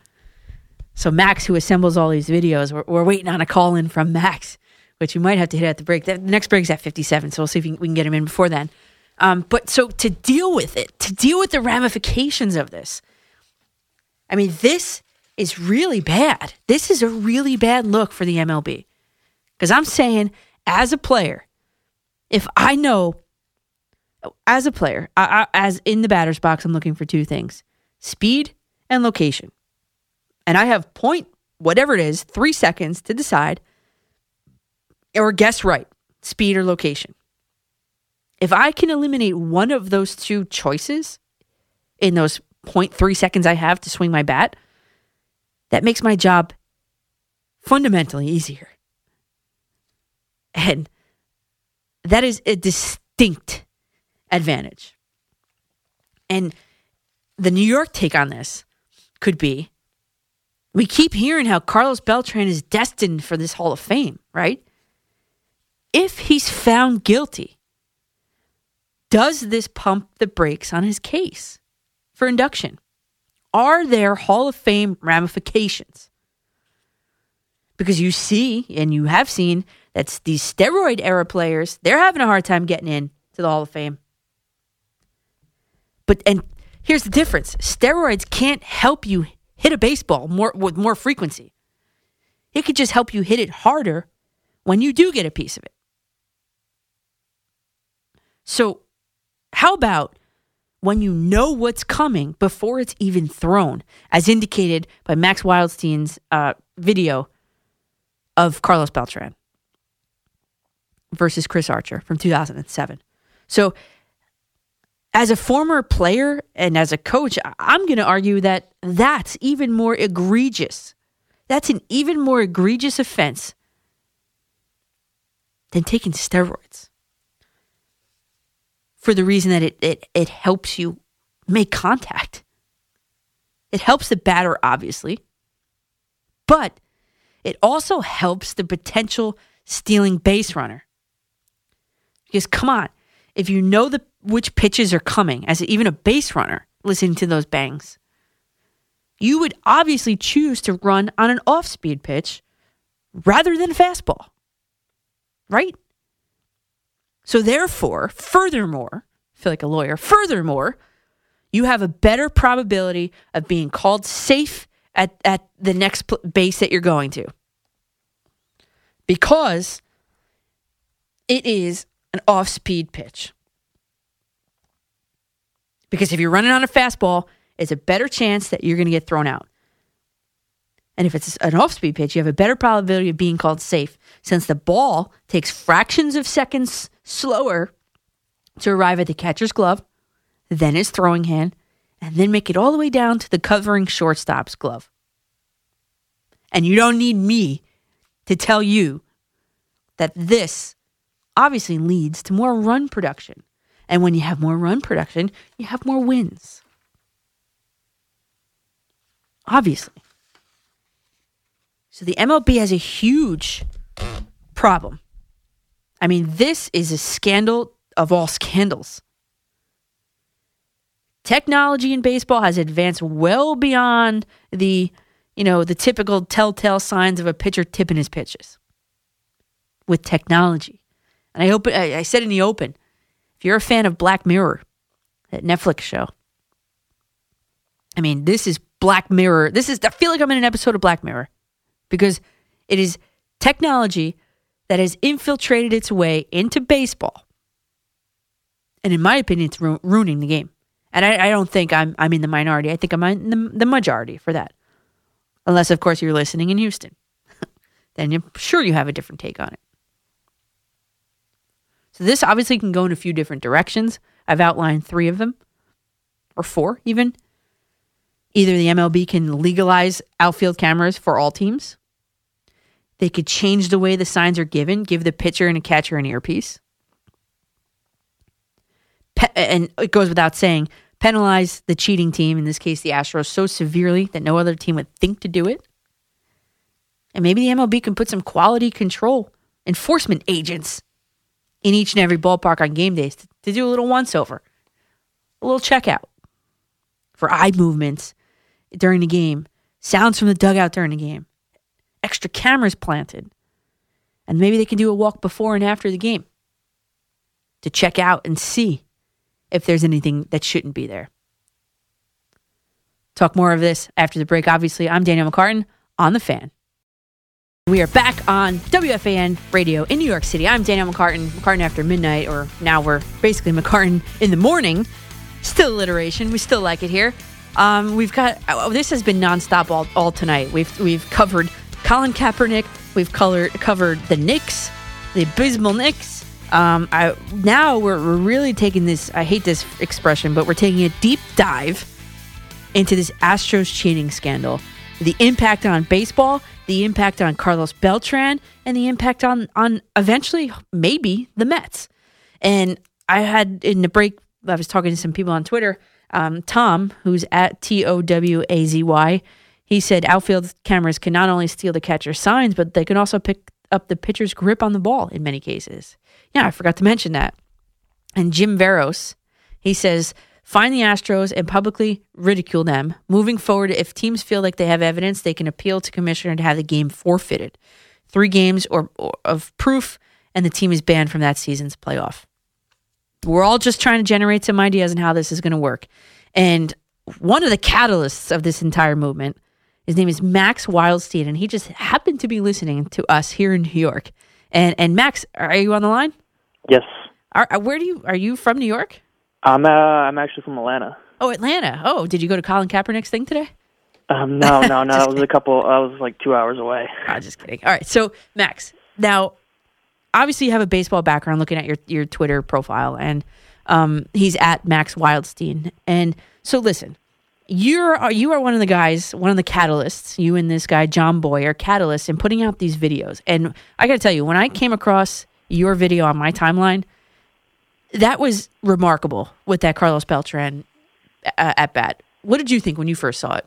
Well, first off, I wouldn't really call myself the catalyst. John Boy has been putting in all the hard work. He's the one who went through the original videos on YouTube, downloaded the feeds, and went through and did his bit. But I saw on Reddit that there was a Rays game that needed to be looked at, so I looked at it, and I saw the Carlos Beltran at bat. I put it in my headphones, surfed through it, and I kept hearing the banging, and I was like, okay, maybe there's different, like, the reasoning behind a certain amount of bangs, a different pitch. So I looked up StatCast and every pitch was identified as. And StatCast said, okay, it was one bang. If it was on the pitches that were sliders, there was one bang. Change it, there was two, and obviously fastball, there was no bang, like you said previously. Right. And so I saw that, put together a video, used my limited video editing skills that I have, and I tweeted it out. Now, in watching that live feed in that game, did you see those bangs being used for other batters or only Carlos Beltran? Because we're here in New York, and he's about to be our next manager of the Mets.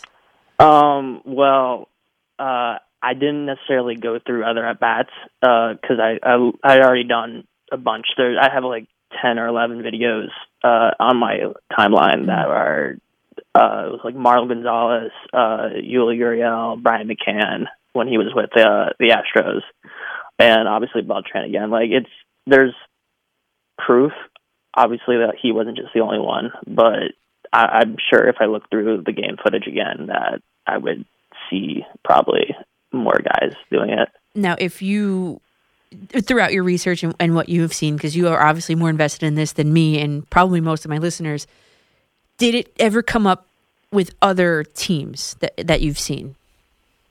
Against other teams or like the Astros you've seen. What I'm getting at is I saw a video of Christian Yelich looking into the outfield off into to right field during an at bat. I mean, did you see it with any other teams being involved in possibly a cheating scandal? I mean, I saw the Yelich video that was put out by Bleacher Nation. Great blogging they do on the Cubs and stuff like that. But I mean, that really didn't people look. You look in the outfield. Like when I played baseball, I would look like seeing where certain people are positioned on the field, and that's like if I get a fastball out and they're playing me the right field, or playing me the left field, I'm going to try to poke at the right field. It's just it's open. But I mean, I didn't necessarily see other teams doing something as blatant as the Yankees. I mean, excuse me, not as the Yankees, as the Astros. Yeah. Like what they did was extremely, extremely, extremely blatant, and they did it multiple times. I was looking when I saw on Reddit when there's like a mega thread of instances, not just ones that John Boy and me have laid out, but like they were doing it back as early as spring training. Like that's when they were playing around with it, and then, huh?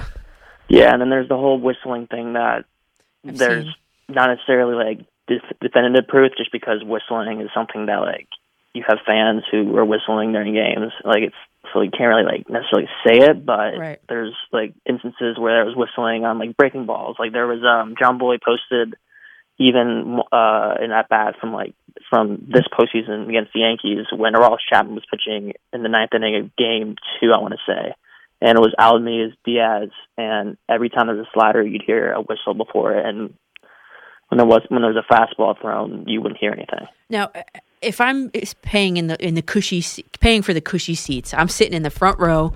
The AJ Hinch is right to my left. As a fan, if the batter can hear it, how can't I hear it? I mean, well, they probably just maybe thought it was just someone making noise in the dugout. It just wasn't like it wasn't necessarily something that's like the signal a certain pitch.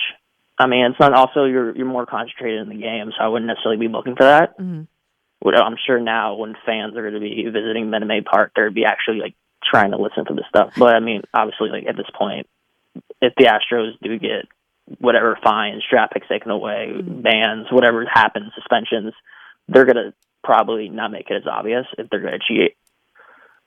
So you think they're going to still continue to do it? Oh my God! I mean, teams. They're not the only They're definitely not the only team that does it. That's what I think.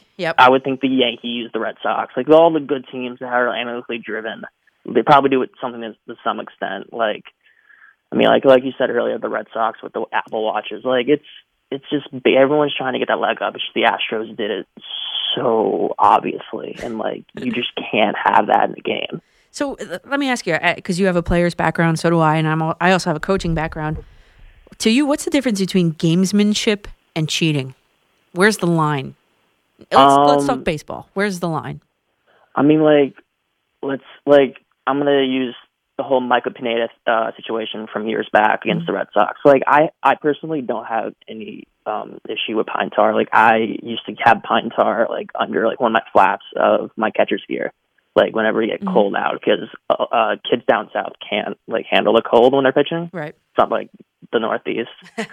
We pitch in the snow. Yeah, and so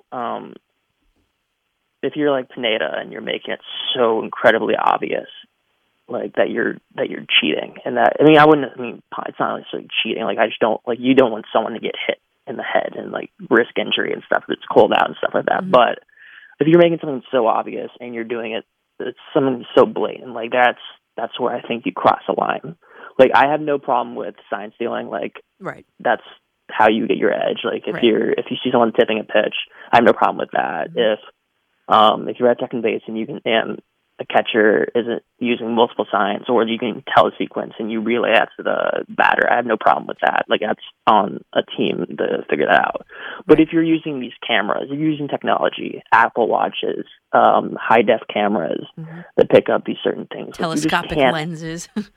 You just can't you can't have that. Like we're in an age where like those things are like available to us. Like you have all these analytically driven teams. You could have teams not just use just cameras in the eyes, but you have like there's probably software out that can pick up certain sequences and stuff. Like that's like what's available, and then that's where you cross the line.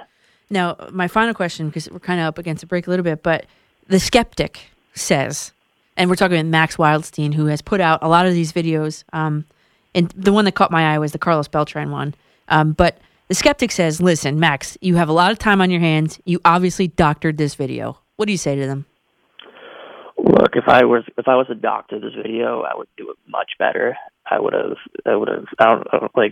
also had way more like videos, way more at bats. But like, I mean, I don't want don't get me wrong. I'm almost salty towards the Astros as a Yankee fan.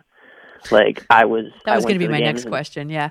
I went to the games in New York, and just seeing them beat around the Yankees was not fun. Luckily, they won that last game before they lost in sad fashion in Houston. But like, I'm not. But for someone that says like he's doctored these videos, you don't want them to lose their jobs. I'm not trying to have people lose their jobs, but they deserve to. Absolutely. Like this, like people who are in charge of this whole scandal, like they shouldn't be in baseball. I mean, like I think Carlos Beltran, I love the man.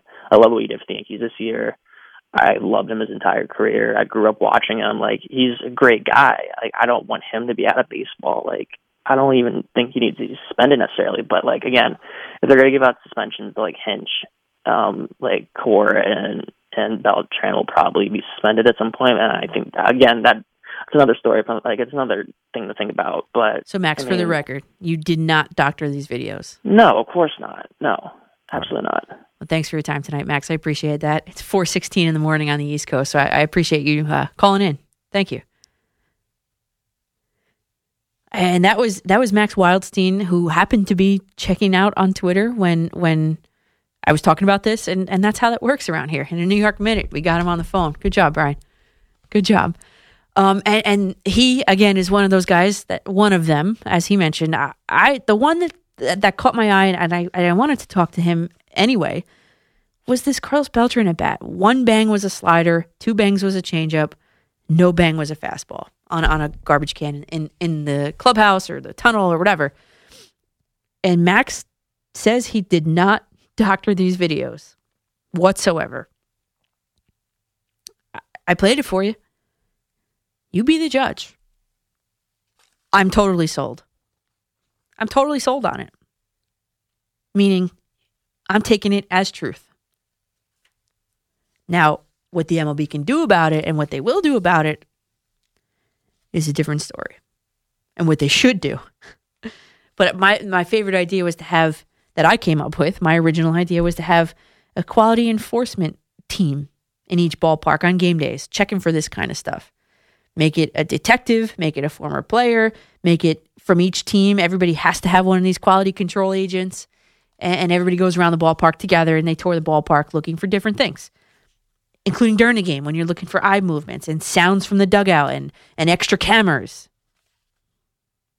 That, I think, is the only way you're going to ensure a clean game. Because as we've seen, the honor system doesn't exactly work. So much more coming up after the break, and we still have Chad Cascadden coming up. I think we're going to run that at 4:40. We're going to do Chad Cascadden, New York Jets. We talked a lot of things other than football, and it's Football Sunday here in New York. So line up your calls, 877-337-6666. I'll see you on the other side of the break. 66 WFAN, New York. And welcome back to the McCartan After Midnight show here on WFAN. And, you never know who's listening and who's listening live. And we just had totally unplanned a guest call in from Atlanta, Max Wildstein, who's been creating some of these videos about this cheating scandal going on, the epicenter being in Houston. And just appreciate the time he just took to call in. So late. I mean, 4:23 at night. I know people are working and stuff, but I appreciate that. So thank you for that, and I appreciate you guys tuning in. I promise I'll give you a nice, intelligent, good sports show here. Now this whole thing with he said it's always been a dream of mine to be on WFAN. Well, Max, you had it. You had your moment of fame. So listen, the New York take on this is we keep hearing how Carlos Beltran is being implicated, and what does that mean for the Mets moving forward?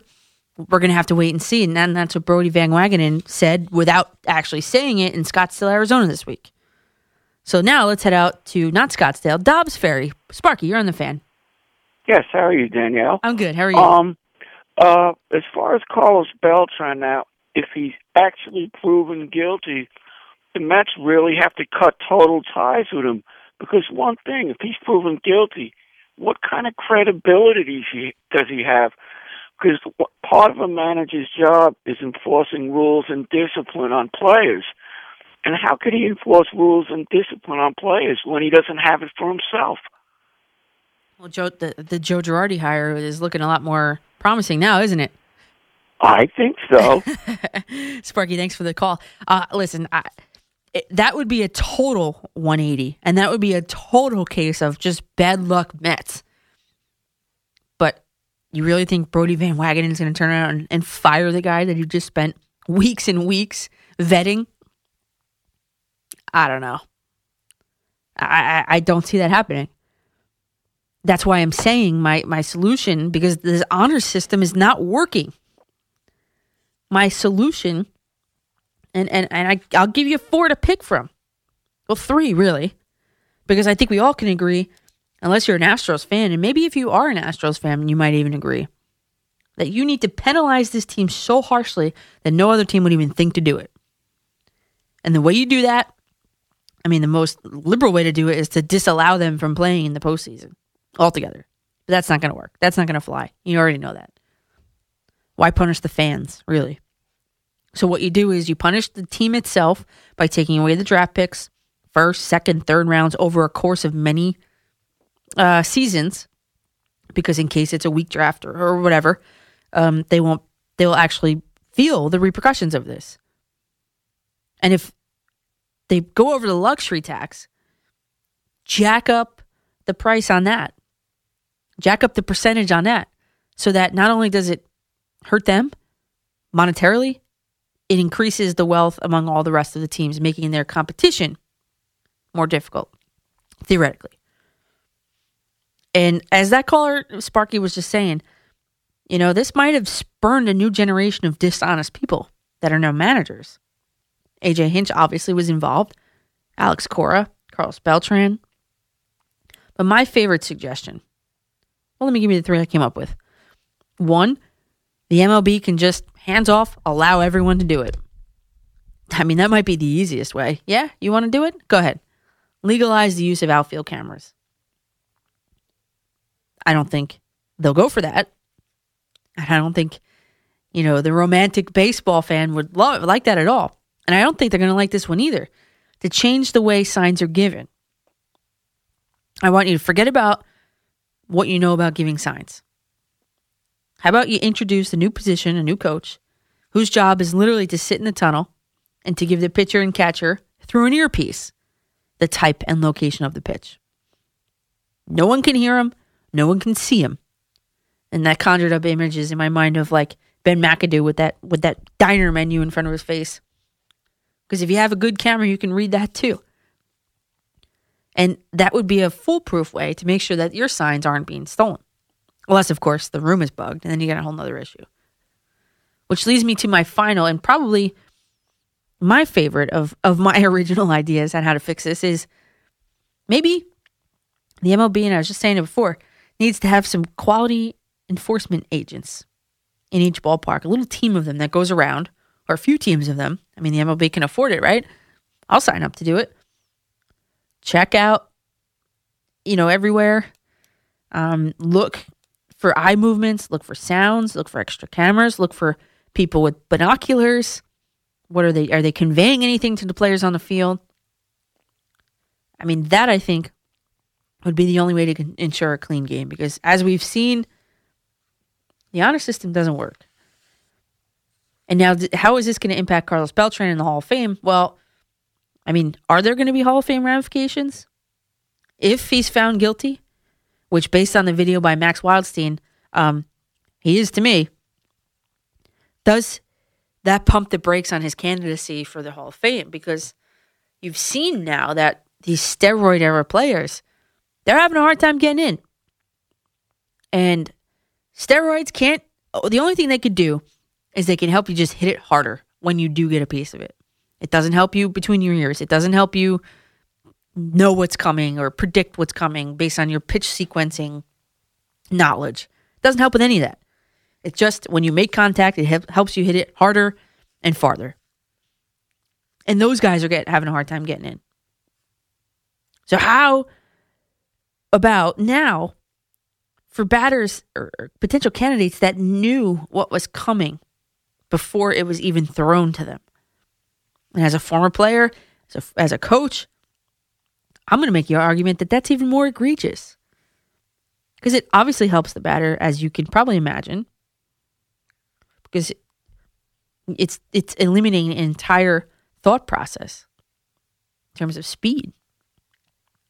And not only does it do that, it helps the potential stealing base runner. Like, come on. If you know which pitches are coming, as a base runner, say you're on first base, you hear 2 bangs, which signifies changeup, you're going to run on that pitch, aren't you?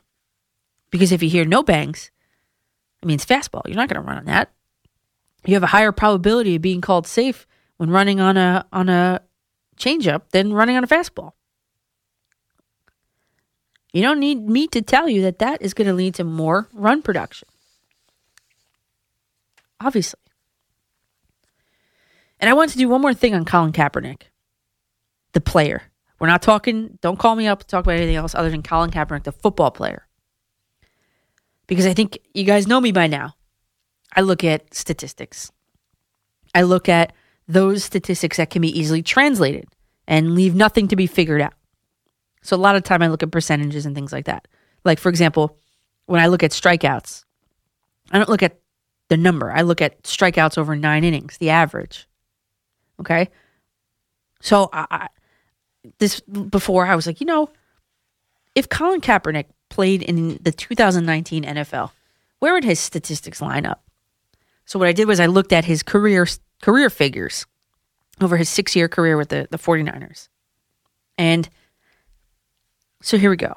His career completion percentage, rounded off 60%.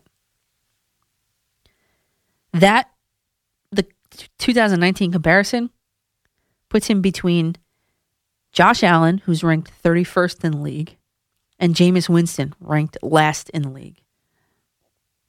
His career touchdown percentage, which is a measure of percentage of touchdown thrown when attempting to pass, 4.3%. Okay.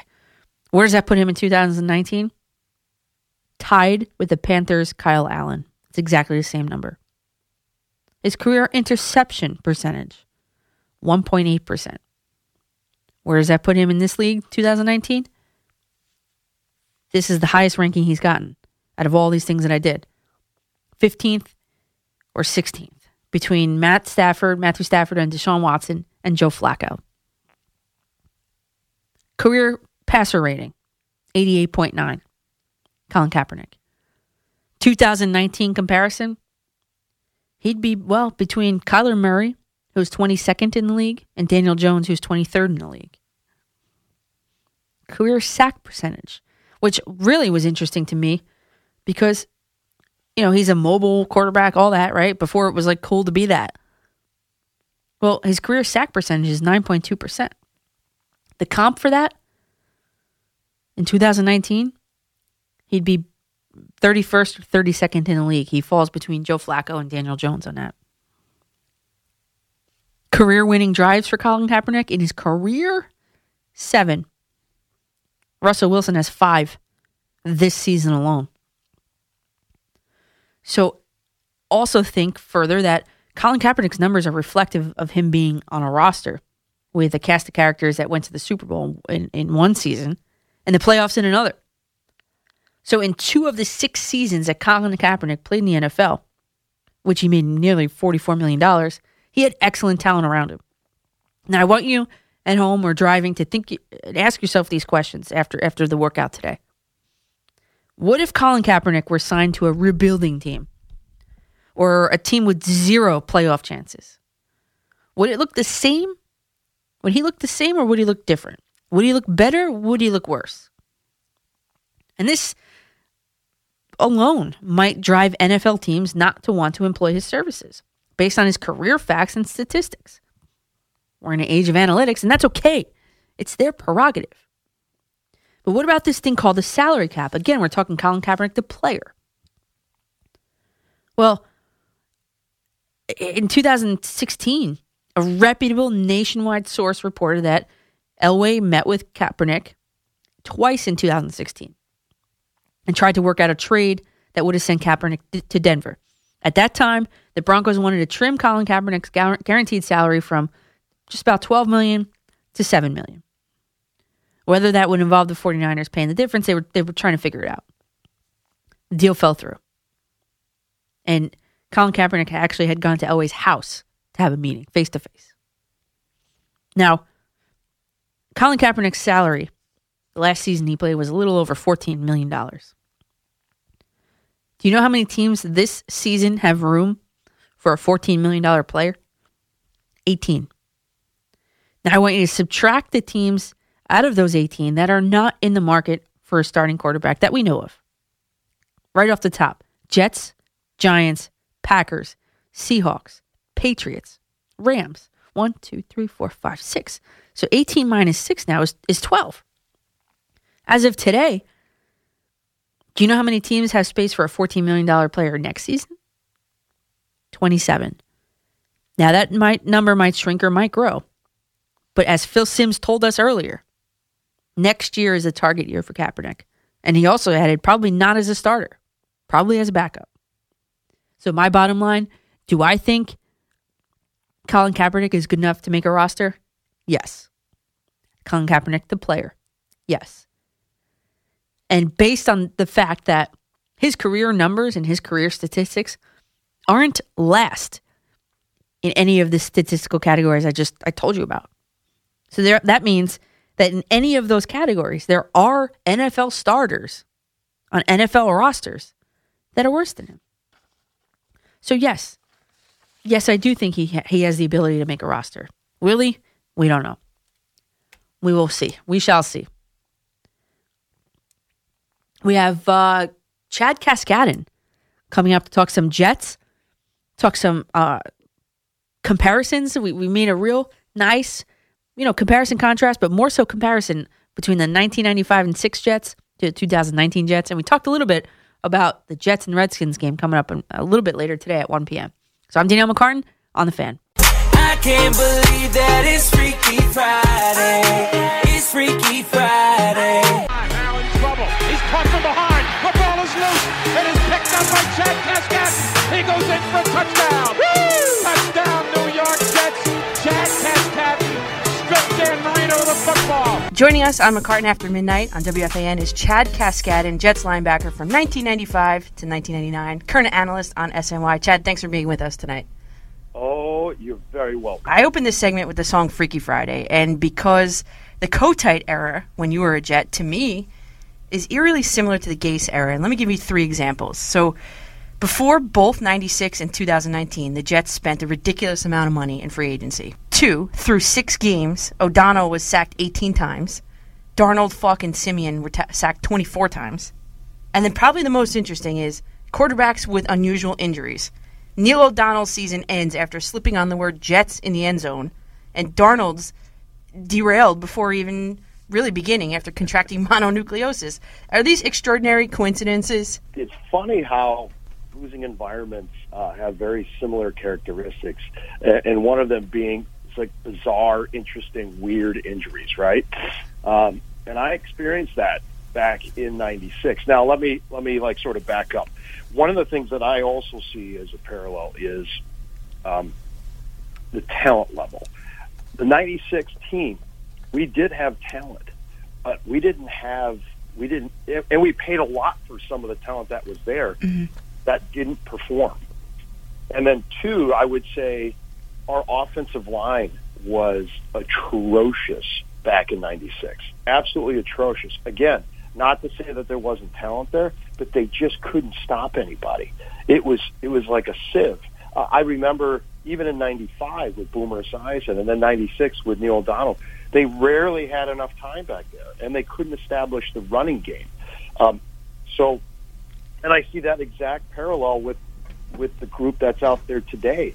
Is you've got offensive line, which has been a problem for the Jets for God knows how long, and McKeon never dealt with it truly, and never drafted high draft picks to solidify the offensive line. So I like start watching teams by watching, which I think is the most important part of the team is offensive line, because you can almost do anything on offense if you have a great offensive line. Look at Mark Sanchez back in the mid-2000s with that great offensive line. Even though he was a sort of a mediocre quarterback, he went to 2 AFC championship games. So that's what you can do with a great offensive line. We didn't have that in '96. We don't have that now. Yeah, that's coming from a linebacker. And, I'm looking, obviously the Jets have some elite first-round talent. They had Jamal Adams 6th overall in 2017, Sam Darnold 3rd overall 2018, and Quinnen Williams 3rd overall in 2019. So why can't they seem to get it going this year, besides the offensive line, or is that it? By the way, those 3 picks by McKeon were such no-brainer picks, right? That I don't look at those picks and say, "Wow, McKeon did a good job." I look at the 2nd, the 3rd, and the 4th, and the 5th round, because that's where the depth of your team comes from. And those guys aren't even in the league anymore. Most of them, they're not even in the league, and that just shows you how this team is like creme brulee. It's tough up top, but boy, you get past that initial crust up top, and there's nothing there behind it. And when injuries start plaguing, then all of a sudden you've got practice squad linebackers being brought up, starting middle and outside backers for the Jets. Now, I actually think the Jets' defense has not played terribly. Yeah, I agree. But look, they've got some serious issues in depth, and they're patchworking it. I think Greg Williams is doing his absolute best to try to give the Jets a chance to win. I don't really worry too much about the defense. I think they've actually performed somewhat okay. I challenge most, even Jet fans, who are your starting corners this week? I bet you can't even name 2. I'm not sure I can name. When you're on teams like this where, 1, your talent level is low, and 2, injury rashes are just ripping through the building, I can't say that I'm the biggest Gase fan, but I got to give him, you got to give the guy a little bit of slack, because he's got nobody. He's going to have to coach to what he's got, put his players in unique situations to succeed, and then you have to eliminate the dumb, stupid mistakes, which are turnovers and penalties. And if you can do that, you can win the field position game, and then you can start getting creative on offense and putting your players in position to succeed. Now you have a chance. And I'm not so sure that's what's going on there. And I think that's what's so frustrating for Jet fans is they see it, they see these play calls, and they're like, "What are you doing?" There's some real frustration there, and I think Gase has got to grow out of that. The Jets are the 5th most penalized team in the league entering play this weekend. Now, Greg Williams, you see him being creative despite all the injuries, despite having practice squad linebackers and no corners. But at what point is Adam Gase, this offensive guru, placed in the crosshairs for underutilizing Le'Veon Bell, for not putting Sam Darnold in a position to succeed? I think that's going to be from now until the end of the season. Okay, yes, this is not an ideal situation. Yes, there's some injury issues. Yes, there's some talent issues. What are you going to do about it? Okay, you're the quarterback whisperer, the offensive guru. Okay, let's see what you do. And what I would like to continue to see him do, which is I think I saw him last week, is start moving that pocket around a little bit. First off, Sam is a terrific quarterback. I cannot wait until he gets a chance to stand behind an offensive line where he's got 2, 3, 4 seconds to throw that ball like Tom Brady does up in New England. I can't wait because the kid can play. It's hard when you don't have an offensive line that can block. And let me tell you, as a defensive guy, if I know that offensive line can't block, and now you got to keep an extra tight end to block, and now you got to keep a back end to block, yeah, I'm putting Nate in the box, and I'm bringing the heat. Because you can't do anything. And when you're in that situation on 3rd and 6 or more every single time, it's damn near impossible to win. You need to find a way to, 1, protect Sam Darnold, 2, get guys in situations that they can succeed, and just stay out of that 3rd and long situation, which allows the other defense to tee up. Now we're talking with Chad Cascadden on The Fan. Now, Rich Kotite gave you the call-up from the practice squad, but there was a lot of losing going on in those Jets years. What did Rich Kotite teach you about losing? For me, when I was with the 95 and 96 team, where we went 3-13, 1-15, I was in that film room every day, doing everything I could to make sure I could continue to provide value to this team and to continue to get better. And when you're in a situation like this, you've got to buckle down, and you've got to do everything in your power to make sure that you're not the person on that team that's causing this team to lose. And I did that. And, my first year I was NFL Rookie of the Year as a special teams player because that's what my role was on the team. And then in the second year, I became a pass rush specialist by the 3rd week. And by the 8th week, I was starting Will linebacker. And when Parcells and Belichick came in 97, they saw the value that I had of being able to play Sam and Will and rush and D-end, strong safety on short yards goal line, all the special teams. I was probably that first wave of slightly undersized linebacker, 6'2", 235, and I could run, and I was quick, and I could play multiple positions. And it's interesting that, that's a mid-90s team. Look at NFL linebackers today. They're all sort of similar now. It's 6'2", 235, 240, but they can run because the game changed. And I was sort of on the leading edge of that. And Belichick saw that and was able to find a role for me everywhere on his defense. And so I logged a lot of time.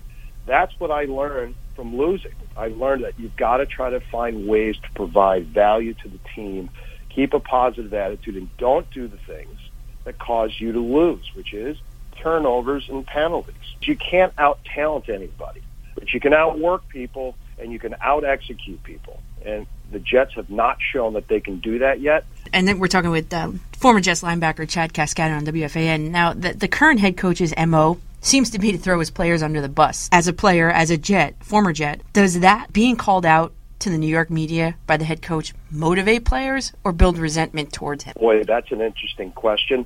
Let me give you a sort of an inside view of when I was with Parcells.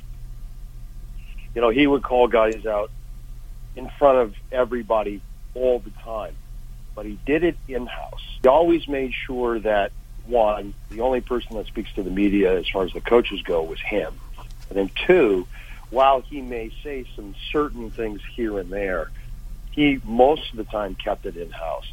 And I always felt that was a better way of doing things because it's within the family, and you're not embarrassing anybody except the guys that are in the room. Maybe Gase feels that this is a better way of doing it. I don't know. It wouldn't be my preference. However, some people, they do better when they're called out, and some people do worse. And that was probably one of Parcells' real talents was he knew which guys he could push and say things in front of the team or in front of other people and get them to respond. And he knew the guys that if he did that to, it would make them go in the tank. And that was a real talent that Parcells had. I don't know if Gase has that talent because I'm not around.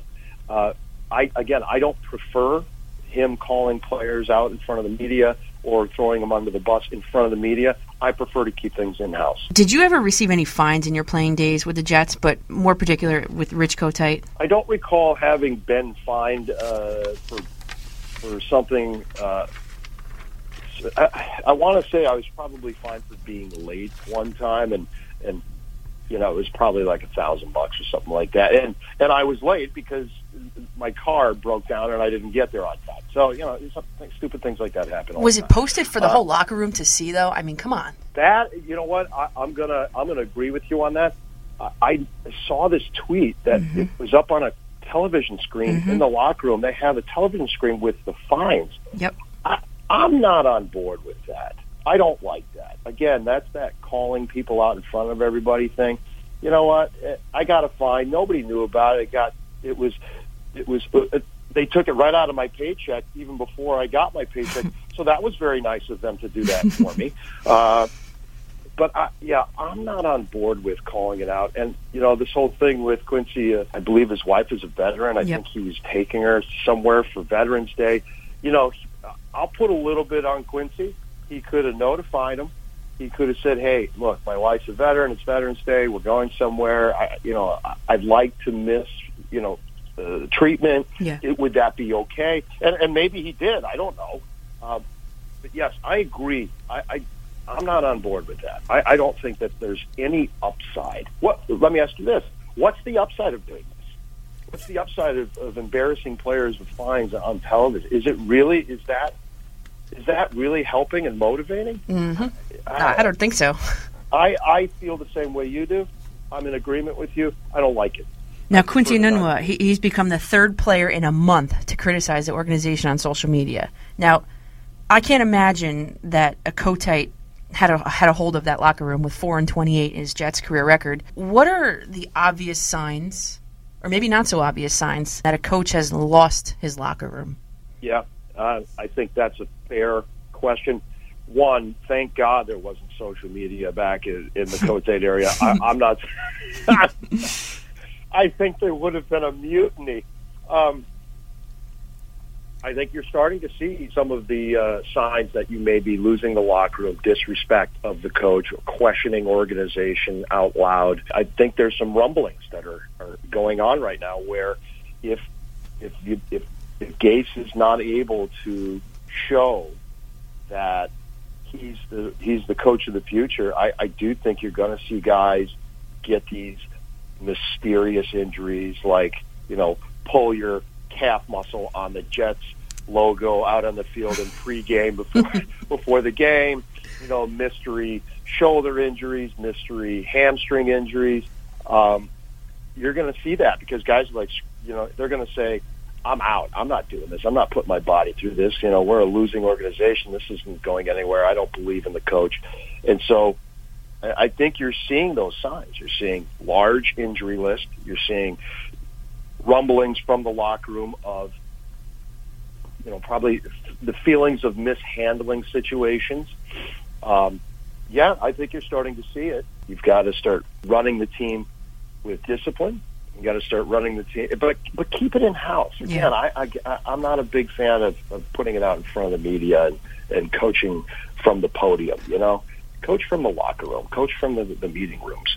That's where you coach. Don't coach in front of the media. Don't know if this is the guy. I don't know. I haven't seen it yet. I need to see some evidence, and thus far, I have not seen it. Now, Christopher Johnson, as you probably know, gave Adam Gase quite the backing. If you're making the decision, do you keep or fire Gase? You know, Chris Johnson is doing what an owner of the team is supposed to do. Yeah. He's supposed to give the give the team and the franchise stability. This is our guy. Gase is our guy. We hired him for a reason. We brought in Douglas for a reason. And I like the hire of Joe Douglas. I think he's going to turn the talent level around. As a former offensive lineman, I think he realizes the issue he has at offensive line. He tried to shore it up with Khalil. Khalil has not shown us that he can perform at the level that he used to. As far as the GM goes, I think it's good. As far as the head coach goes, I don't know. But I think Chris Johnson is doing what he's supposed to do. Stabilize the franchise, stabilize the organization, say this is the way we're moving forward, and let's go. And let's get working. And so that doesn't mean he's not going to fire Gase in the offseason, but I would have preferred that they not do it backwards in the offseason. In other words, let McKeon run free agency in the draft, then hire the head coach, then hire the new GM. They did it backwards. And could have done it the other way around. I know. Now, the final thing is, obviously, we're going to look ahead to the Redskins game. The 96 Jets lost to the Redskins, but maybe in 2019, the Jets can put 2 wins together for the first time this season. Complete the sentence. This player will be a key to a Jets win. Crowder. He is a gamer, and he's got the old team. So he's going to have a little bit of extra juice in the tank. All right, number 2. I would be surprised if. That's a good one. I don't know. Nothing surprises me anymore with this team, you know. I'd be surprised if Washington blows out the Jets. I would be surprised. Okay, number 3. I would be, I am concerned or afraid that the Jets are going to continue to regress. They've got to continue to build on this win. If they regress, that's where I think our conversation about losing the locker room really becomes an issue. Because if they can't go against a rookie quarterback against a bad team, the Washington Redskins, they've all lost against Miami. If they lose against Washington, I mean, you're gonna start losing. You're gonna start losing people. If you haven't already, you're gonna really start losing people. The outcome of the game will be? I think it'll be a tough outcome, but I think the Jets are actually going to pull this off in a low-scoring game. I do. Don't start thinking that the Redskins aren't gonna be a tough team to beat on Sunday. And I hope that the Jets go in there and they can get after Washington and reduce those mistakes. And get attacking that rookie quarterback. Williams has probably got a great game plan. Hopefully he's got Adams coming up the middle and off the sides, and he's got the linebackers flying all over the place. He's going to confuse that rookie quarterback because as a quarterback, when you're a rookie, much like Darnold said, I'm seeing ghosts, a few weeks ago. That's what the Jets need to do to confuse the Redskins is they got to make them see things that aren't there. I think Williams can do that. All right, Chad Cascadden, thank you so much for your insight. You're welcome. And good morning, everybody. We are at the top of the hour. It is 5 a.m. here in New York City. Chilly New York City. Cold New York City. I'm Danielle McCartan in the morning now with you on WFAN Radio. And I'm just... obviously, it's a very packed sports week, packed sports night, and I'm just sitting here laughing to myself. Sometimes I crack myself up. I just tweeted a live look at the Yankees' involvement in the Astros cheating scandal, ... And it's a picture of Brett Gardner banging on the roof of the dugout. What if we have been missing this sign all along, everybody? Well, more on that in a little bit. Now, obviously, by now, I think you guys know that I am very... involved. I like including music with this. So my opening, I always have some songs to match what I'm talking about. And my first kickoff song was Miley Cyrus's Wrecking Ball, which I'm sure you're familiar with. And I started this morning by saying, listen, Myles Garrett came at Mason Rudolph like a wrecking ball with 5 seconds left in the game on Thursday Night Football. And you guys know me. I don't ever stay up long enough to watch the end of these games. I mean, they start too late to begin with. And I almost made it through this one. I turned it off with 5 minutes to go, and I missed all of the excitement. And then, obviously, the next biggest story in the NFL this week also is not a New York story, but it's, a big one. And that is the Colin Kaepernick story. And obviously, if you guys want to load up some calls, it's 877-337-6666. So for me, the inconsistency of the he said, she said, they said between Colin Kaepernick and the NFL. Today alone, let's just look at this. The time of the workout changed. The circumstances of the workout changed. Media, no media. The location of the workout changed. I mean, we went from holding this thing at the Atlanta Falcons NFL facility to a high school like at least 60 minutes away. And that's if you drove right through the heart of Atlanta, which is jammed with traffic, so I'm sure it wasn't actually 60 minutes. I looked it up. And I'm a pretty linear person. So I tried, just to find a timeline of exactly what happened and when. Just a linear timeline. Because this is chaotic. You can't keep up with this. And so if you find one, let me know. No one has let me know all night if they found one, but maybe I should make one myself and do it. But he's issuing statements. Nessa, his girlfriend, who got him in trouble with the Ravens, by the way, was tweeting and retweeting statements. The NFL is issuing their own statements, and the whole thing's a big fat mess. And why? Well, let's not get it twisted, everybody. Both sides are kind of sort of culpable in this. Because in short, the NFL, for throwing this together seemingly haphazardly, like how do you have this, a week, snap your fingers and everybody jumps on a Saturday, more or less. Then Colin Kaepernick, because in search of clarity, I'm going to presume he's searching for clarity, he kind of muddied the situation even further. At the workout were representatives from the Jets, the Redskins, and the Chiefs. I saw that from a photo tweeted by reporter Jordan Rodriguez. And Kaepernick's message to them, those scouts, was when you go back, tell your owners to stop being scared. And before he got into the waiting car, he said, the ball is in their court. We're ready to go. And Adam Schefter tweeted at 6:01 p.m. that, last night that today's workout in Atlanta, or after today's workout in Atlanta, an NFL executive at Colin Kaepernick's throwing session said his arm talent is elite, and it is the same as when he came out of college. He said Kaepernick threw the ball well. So I'm sitting there watching the tape, and we'll get to your calls in a second, 877-337-6666. I'm sitting there watching the tape at home, eating my 2 slices of pizza, and I'm like looking at it. I'm like, I don't know exactly what I'm looking at. I mean, I played Madden. I know some schemes. I know some things. If I played flag football as a quarterback, I kind of know what I'm looking at, right? But then I'm like, I can't get on this radio station and kind of, sort of. It's not my style. So I'm thinking, like, who can help me? Phil Simms. Phil Simms, if you missed it, Phil Simms was on with us earlier, and he said, and these are quotes from Phil Simms, in terms of the workout. Phil Simms said that it's not enough for me, not if I'm trying to really show off. No way he could be a starter or backup right away. And I don't care how much you train, and I paraphrase the rest of this, it isn't replicating game speed, this workout today. Let's head out to Long Island. Paul, you've been on hold for a long time. Hold on, how are we doing today? Good, how are you? I'm not too bad. The whole Colin Kaepernick thing it's almost become comical because nobody talks about how if the NFL team does sign him, what happens if they have to cut him? If they have to cut him, that causes a whole different scenario for everybody involved in the situation. What happens if he's not good enough and they do have to cut him? Then that opens a whole different scheme of things, and it's just something I don't think anybody wants to talk about.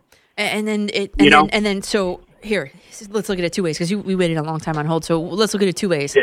So you sign him, and then because he's not good enough, have to cut him. And you heard me. I went over the numbers and say he's not good enough. You cut him, right? The people that are for Colin Kaepernick are going to say, well, you just signed him just to cut him. And then the people that are against him are going to say, well, no, he just wasn't good enough. So this is like a lose-lose. No, nobody wins. And that's a crazy situation that the NFL and he put himself in.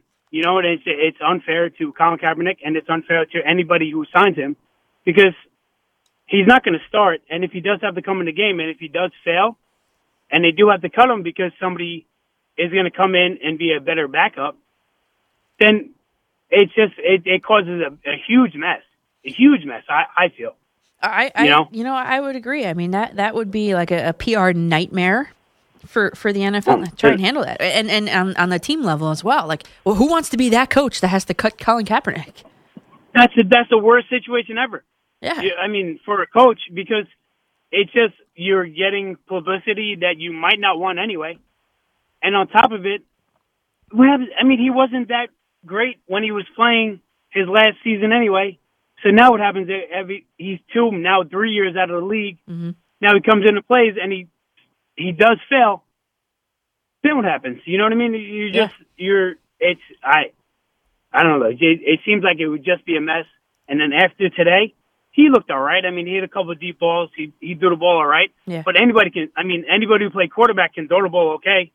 Doesn't matter if you've been out of the league 2 years. Boomer Esiason and Phil Simms can go out there and hit an out or hit a fade pattern right now. You know what I mean? Yeah. What if Paul? Thanks for the call. What if we did send him out there? What if Phil and Boomer had their own workout in the streets of Manhattan here?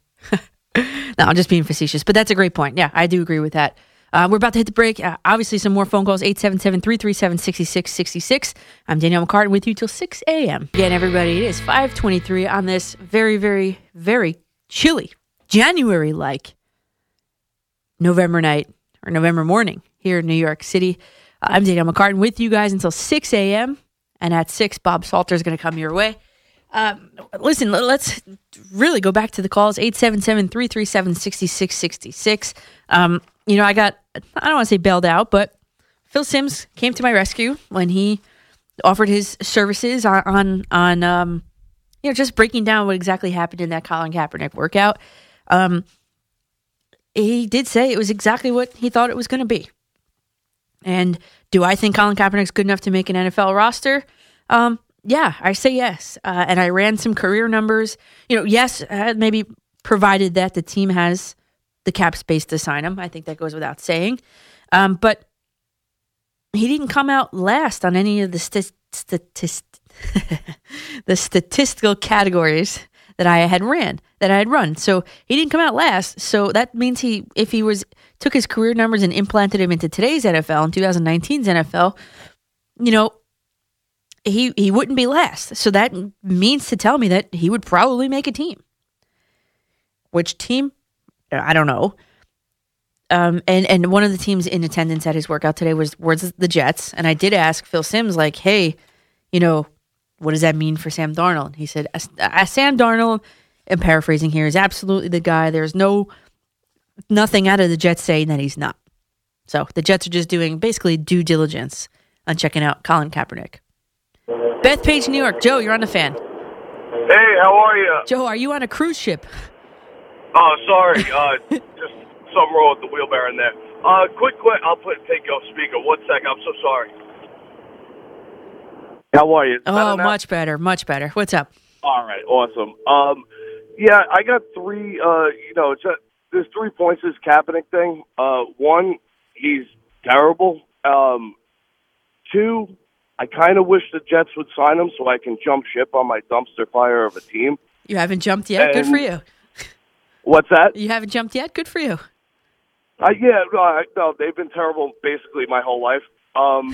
But if they sign him, it gives every Jet fan, especially in New York and in law enforcement, an easy out to pick a new team. Because this is definitely a Jet move if they take this guy. But they should have never hired this coach in the beginning. And he just have been terrible for half a century. Yeah. I've just never seen a franchise not get it like us. So we'll sign him, and it's just enough with this guy. It's tiring, and as soon as his 49er team retired, he's not good. That was just a great team he went to the Super Bowl with, and once all those guys were gone, he's pretty awful. Great defense. Thank you for the time, and have a good day. Yeah, thank you, Joe. I mean, like I said, he didn't come up based on his career numbers in the 2019 NFL quarterback rankings. He didn't come up higher than 15th or 16th in the league in any of those things. And not to mention the salary cap thing too. So, listen, I'll take phone calls about Colin Kaepernick, the player, all day long, but the rest of the stuff you guys can, I will drop you. So just a forewarning. Frank in Rockland County, you're on the fan. Hey, how are you? Good. How are you? my whole thing with Kaepernick, he's making it seem like he wants to play in the NFL, but when all said and done, he's trying to make everything else more important. He has a chance to have 25 teams to see him play or audition or whatever. And then he goes out and now he's bashing, I don't want to play, because of a tape. And the NFL said that every team will get the copy of the tape. And it seems like he just doesn't want to, his main focus is not being signed by a team. It's his whole persona of the whole shtick. His whole shtick. Yeah. And it's sad because he did look good. I mean, of course, it's like I compare him to when they always show a field goal kicker kicking a 55-yard field goal in warm-ups. Yeah. And I don't feel bad for the guy. But he just, it needs to stop. And he went from having 25 teams to 8 because of his beliefs and his T-shirts that he's wearing. And because he moved the facility. I believe it was his decision to move the facility from it was. Yeah, so 60 miles away. Yeah, right. I mean, enough is enough. Like, now, is that the NFL's fault? Is that, it's him doing this. I think it's both of them. I think they're both culpable, really. And I question if he really wants to. I don't think he wants to play in the NFL. I believe he wants to play in the NFL, but his reasoning for playing is not because of his talent. It's because of his beliefs. It's the extracurriculars. And I have a problem with that. Thanks for the call, Frank. Yeah, I mean, there were 25 teams reportedly interested, and then it whittled down to 8. 8 teams made the trek to go see him on his request to have it moved. And think about it: if you're like a marginally interested team, you're not making the trip. Maybe that was his way to figure out who is actually really interested. I don't know, but at the original facility, the Falcons facility, it wasn't going to be I think I saw somewhere that it wasn't going to be the NFL. I think on the TV here in the studio that the NFL wasn't going to be the one filming it. They were going to be the one disseminating it, but it was going to be the Falcons staff that filmed it. And I kind of sort of understand that because, you want to be in control of it, as does everybody, but he does have trust issues with the league. I mean, he sued them, right? And he accused them of of blackballing him, basically. So I could see where he could be having trust issues with the league and saying, not taking them for their word. I do kind of sort of see that. So just this whole thing is just tiring. And then what happens next? If you want to extrapolate farther, what happens next? He gets signed by a team, let's just say. Okay.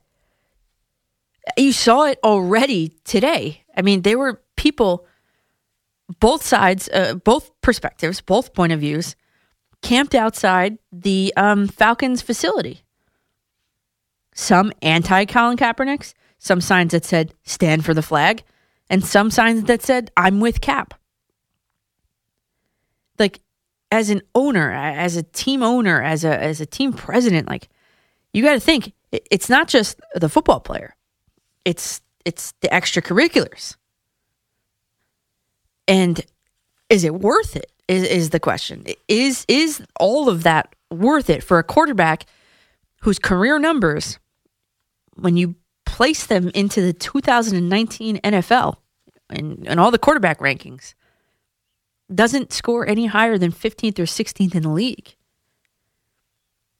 And that's on an interception percentage. Well, you want to talk about career quarterback rating, 88.9, or career rating? That 2019 comparison, Kyler Murray and Daniel Jones. Rookie quarterbacks, no? This guy has 6 years of experience. I mean, how about Colin Kaepernick in the clutch? He's got 7 game-winning drives in 6 years.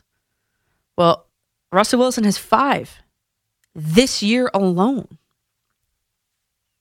I forget the next one down. It was 4.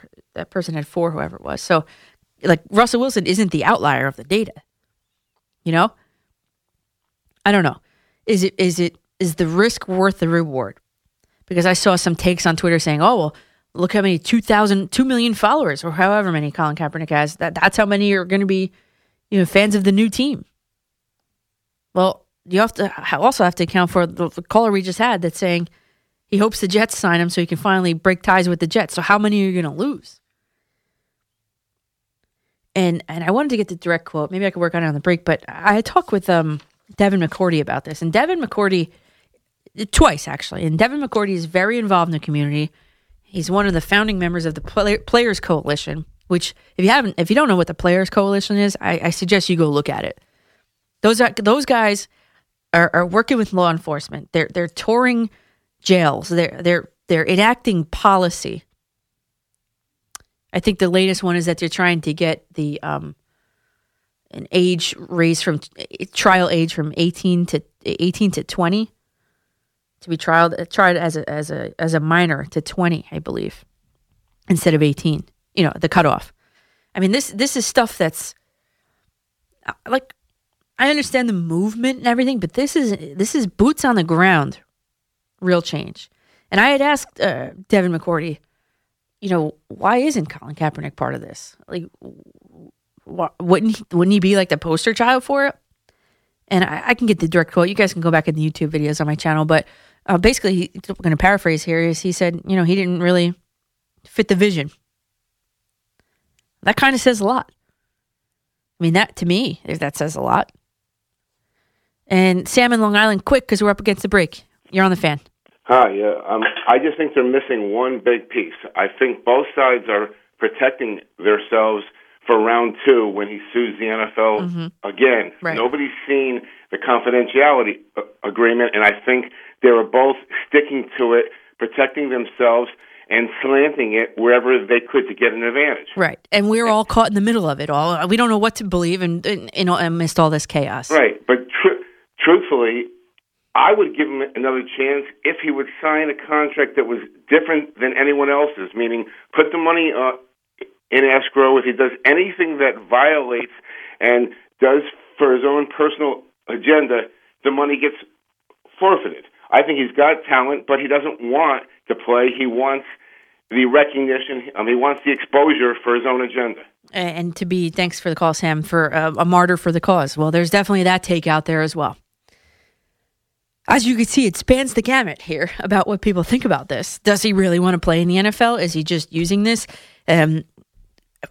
Phil Simms said he thought, I'm sure he'll get clarification on it. He thought they were filming a commercial as well tonight here. Last night, whatever, at the tryout, whatever, at the workout. So I think at this point we have just more questions than answers. And I am not in a position to answer really any of those questions because, one, I was not in Atlanta. Basically, because I'm not in Atlanta. I can't answer that for you. And Jerry Shine 4 on Twitter is asking, can Colin Kaepernick quarterback my Sunday morning 3-on-3 football team? LOL. I think he is available. So tweet him. Maybe he'll show up. Is it anywhere near Atlanta? Maybe he'll show up. And then we're also going to go around the league or the New York sports scene: Jets, Giants, Knicks, Nets. That's just a dumpster fire as well. So more of your calls after break, 877-337-6666. I'm Danielle McCartan on the Fan. WFAN, New York. Good morning for the final time here at WFAN. I'm Danielle McCartan. McCartan in the morning now. It is 5:43 in the morning. We are dead set, headed right to the end here. So let's load up the last round of phone calls, 877-337-6666. And, again, I opened the show with Johnny Cash's Ring of Fire.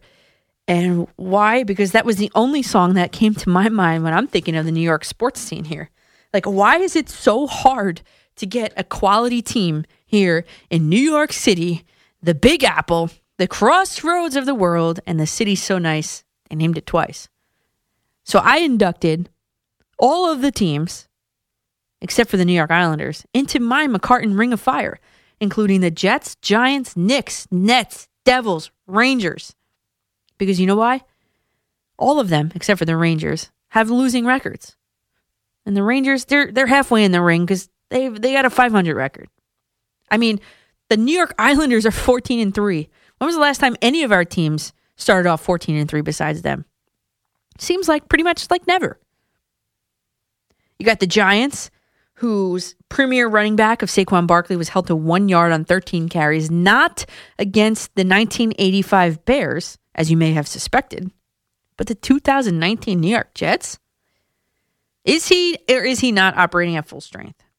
Then that loss places to the Jets, obviously places Pat Shurmur on the hotter seat, not by much, of New York football coaches. Giants have lost 6 straight, and the Jets, my God, Christopher Johnson gives Adam Gase a vote of confidence that he's going to be the man. And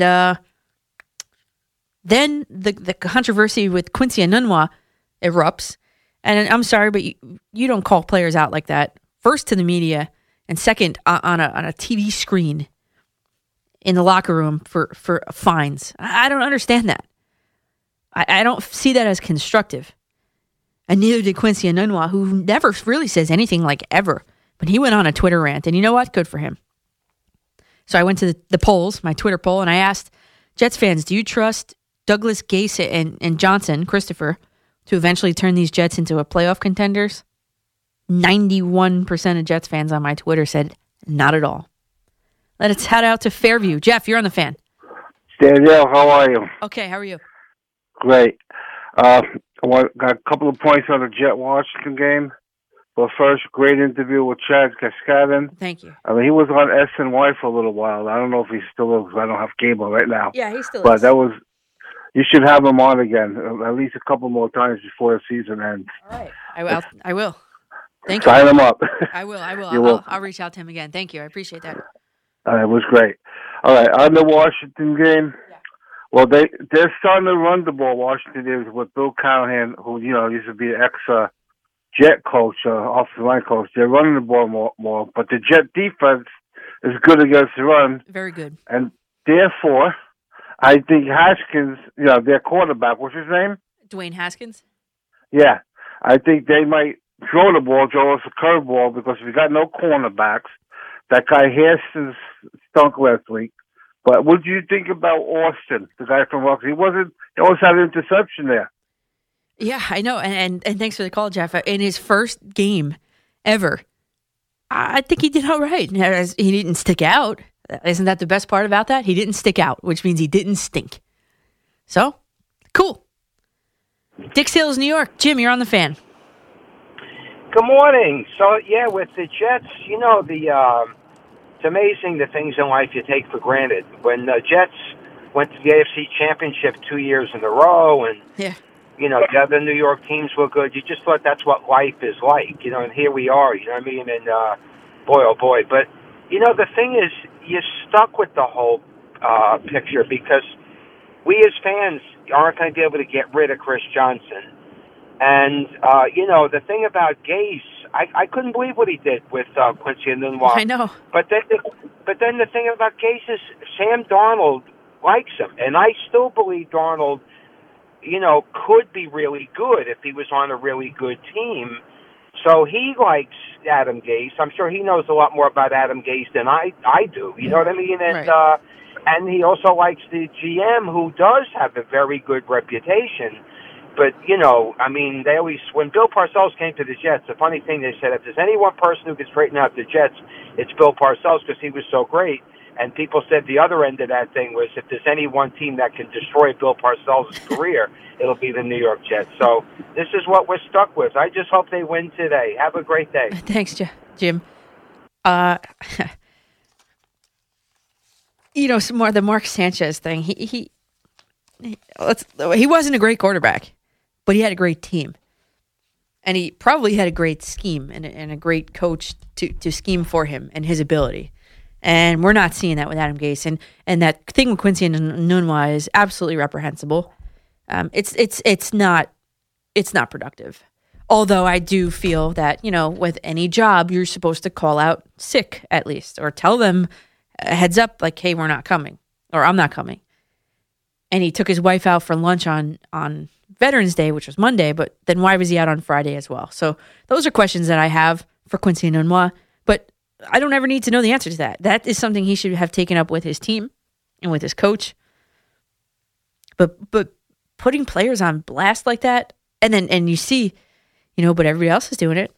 All my other teammates are telling me that this is what's going on, and I just had to say something. So we're reaching a boiling point. And you heard Chad Cascadden say that he thinks that the locker room might almost be lost for Adam Gase, a lost cause.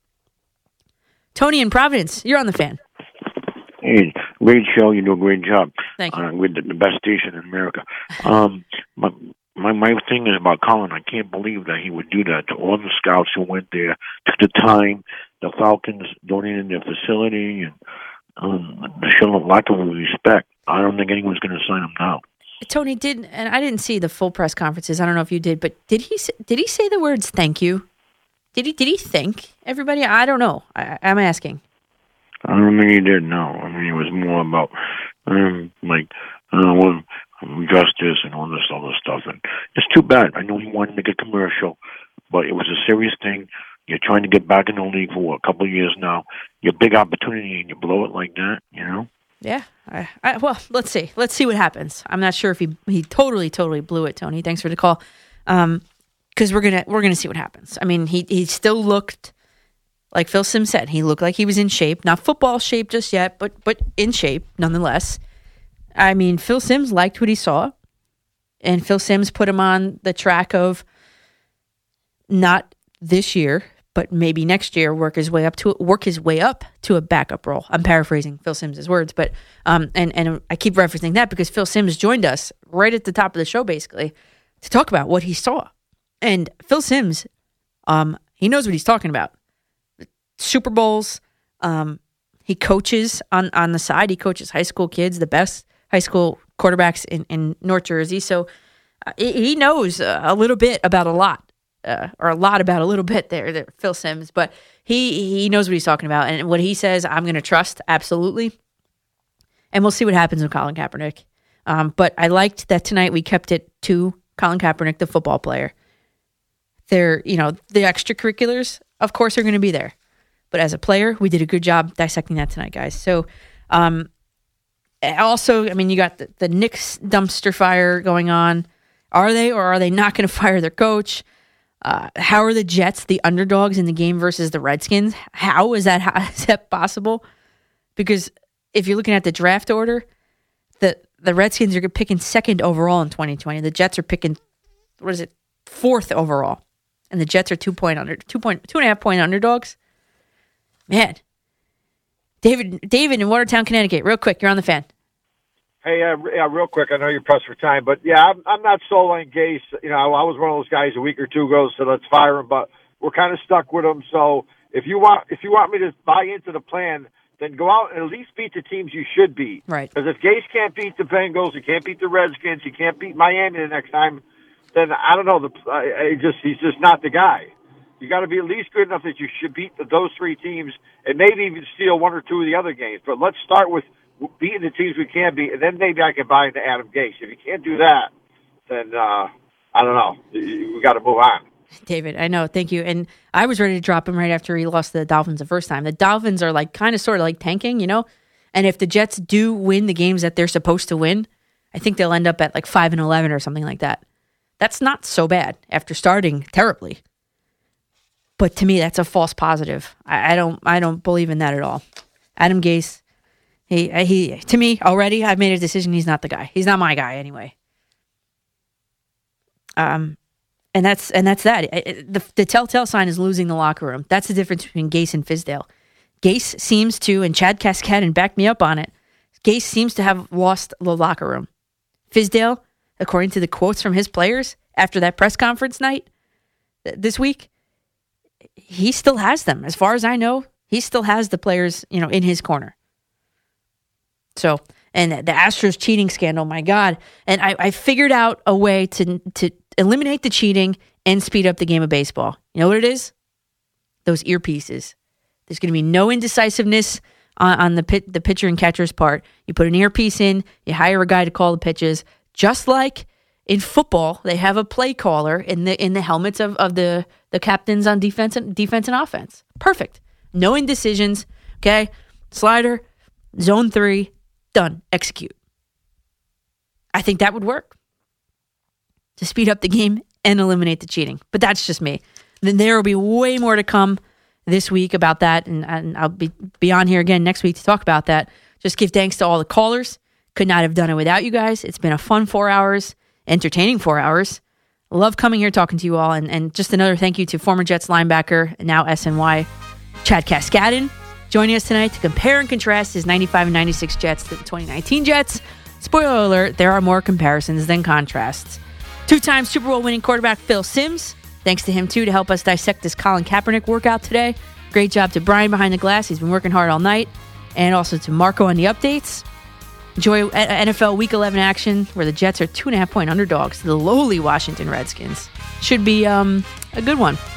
Same time, same bat time, same bat channel next week. And in the meantime, you hit my socials at Coach MCCARTAN, Facebook.com/Coach McCartan. Let's keep the conversation going. See you next week.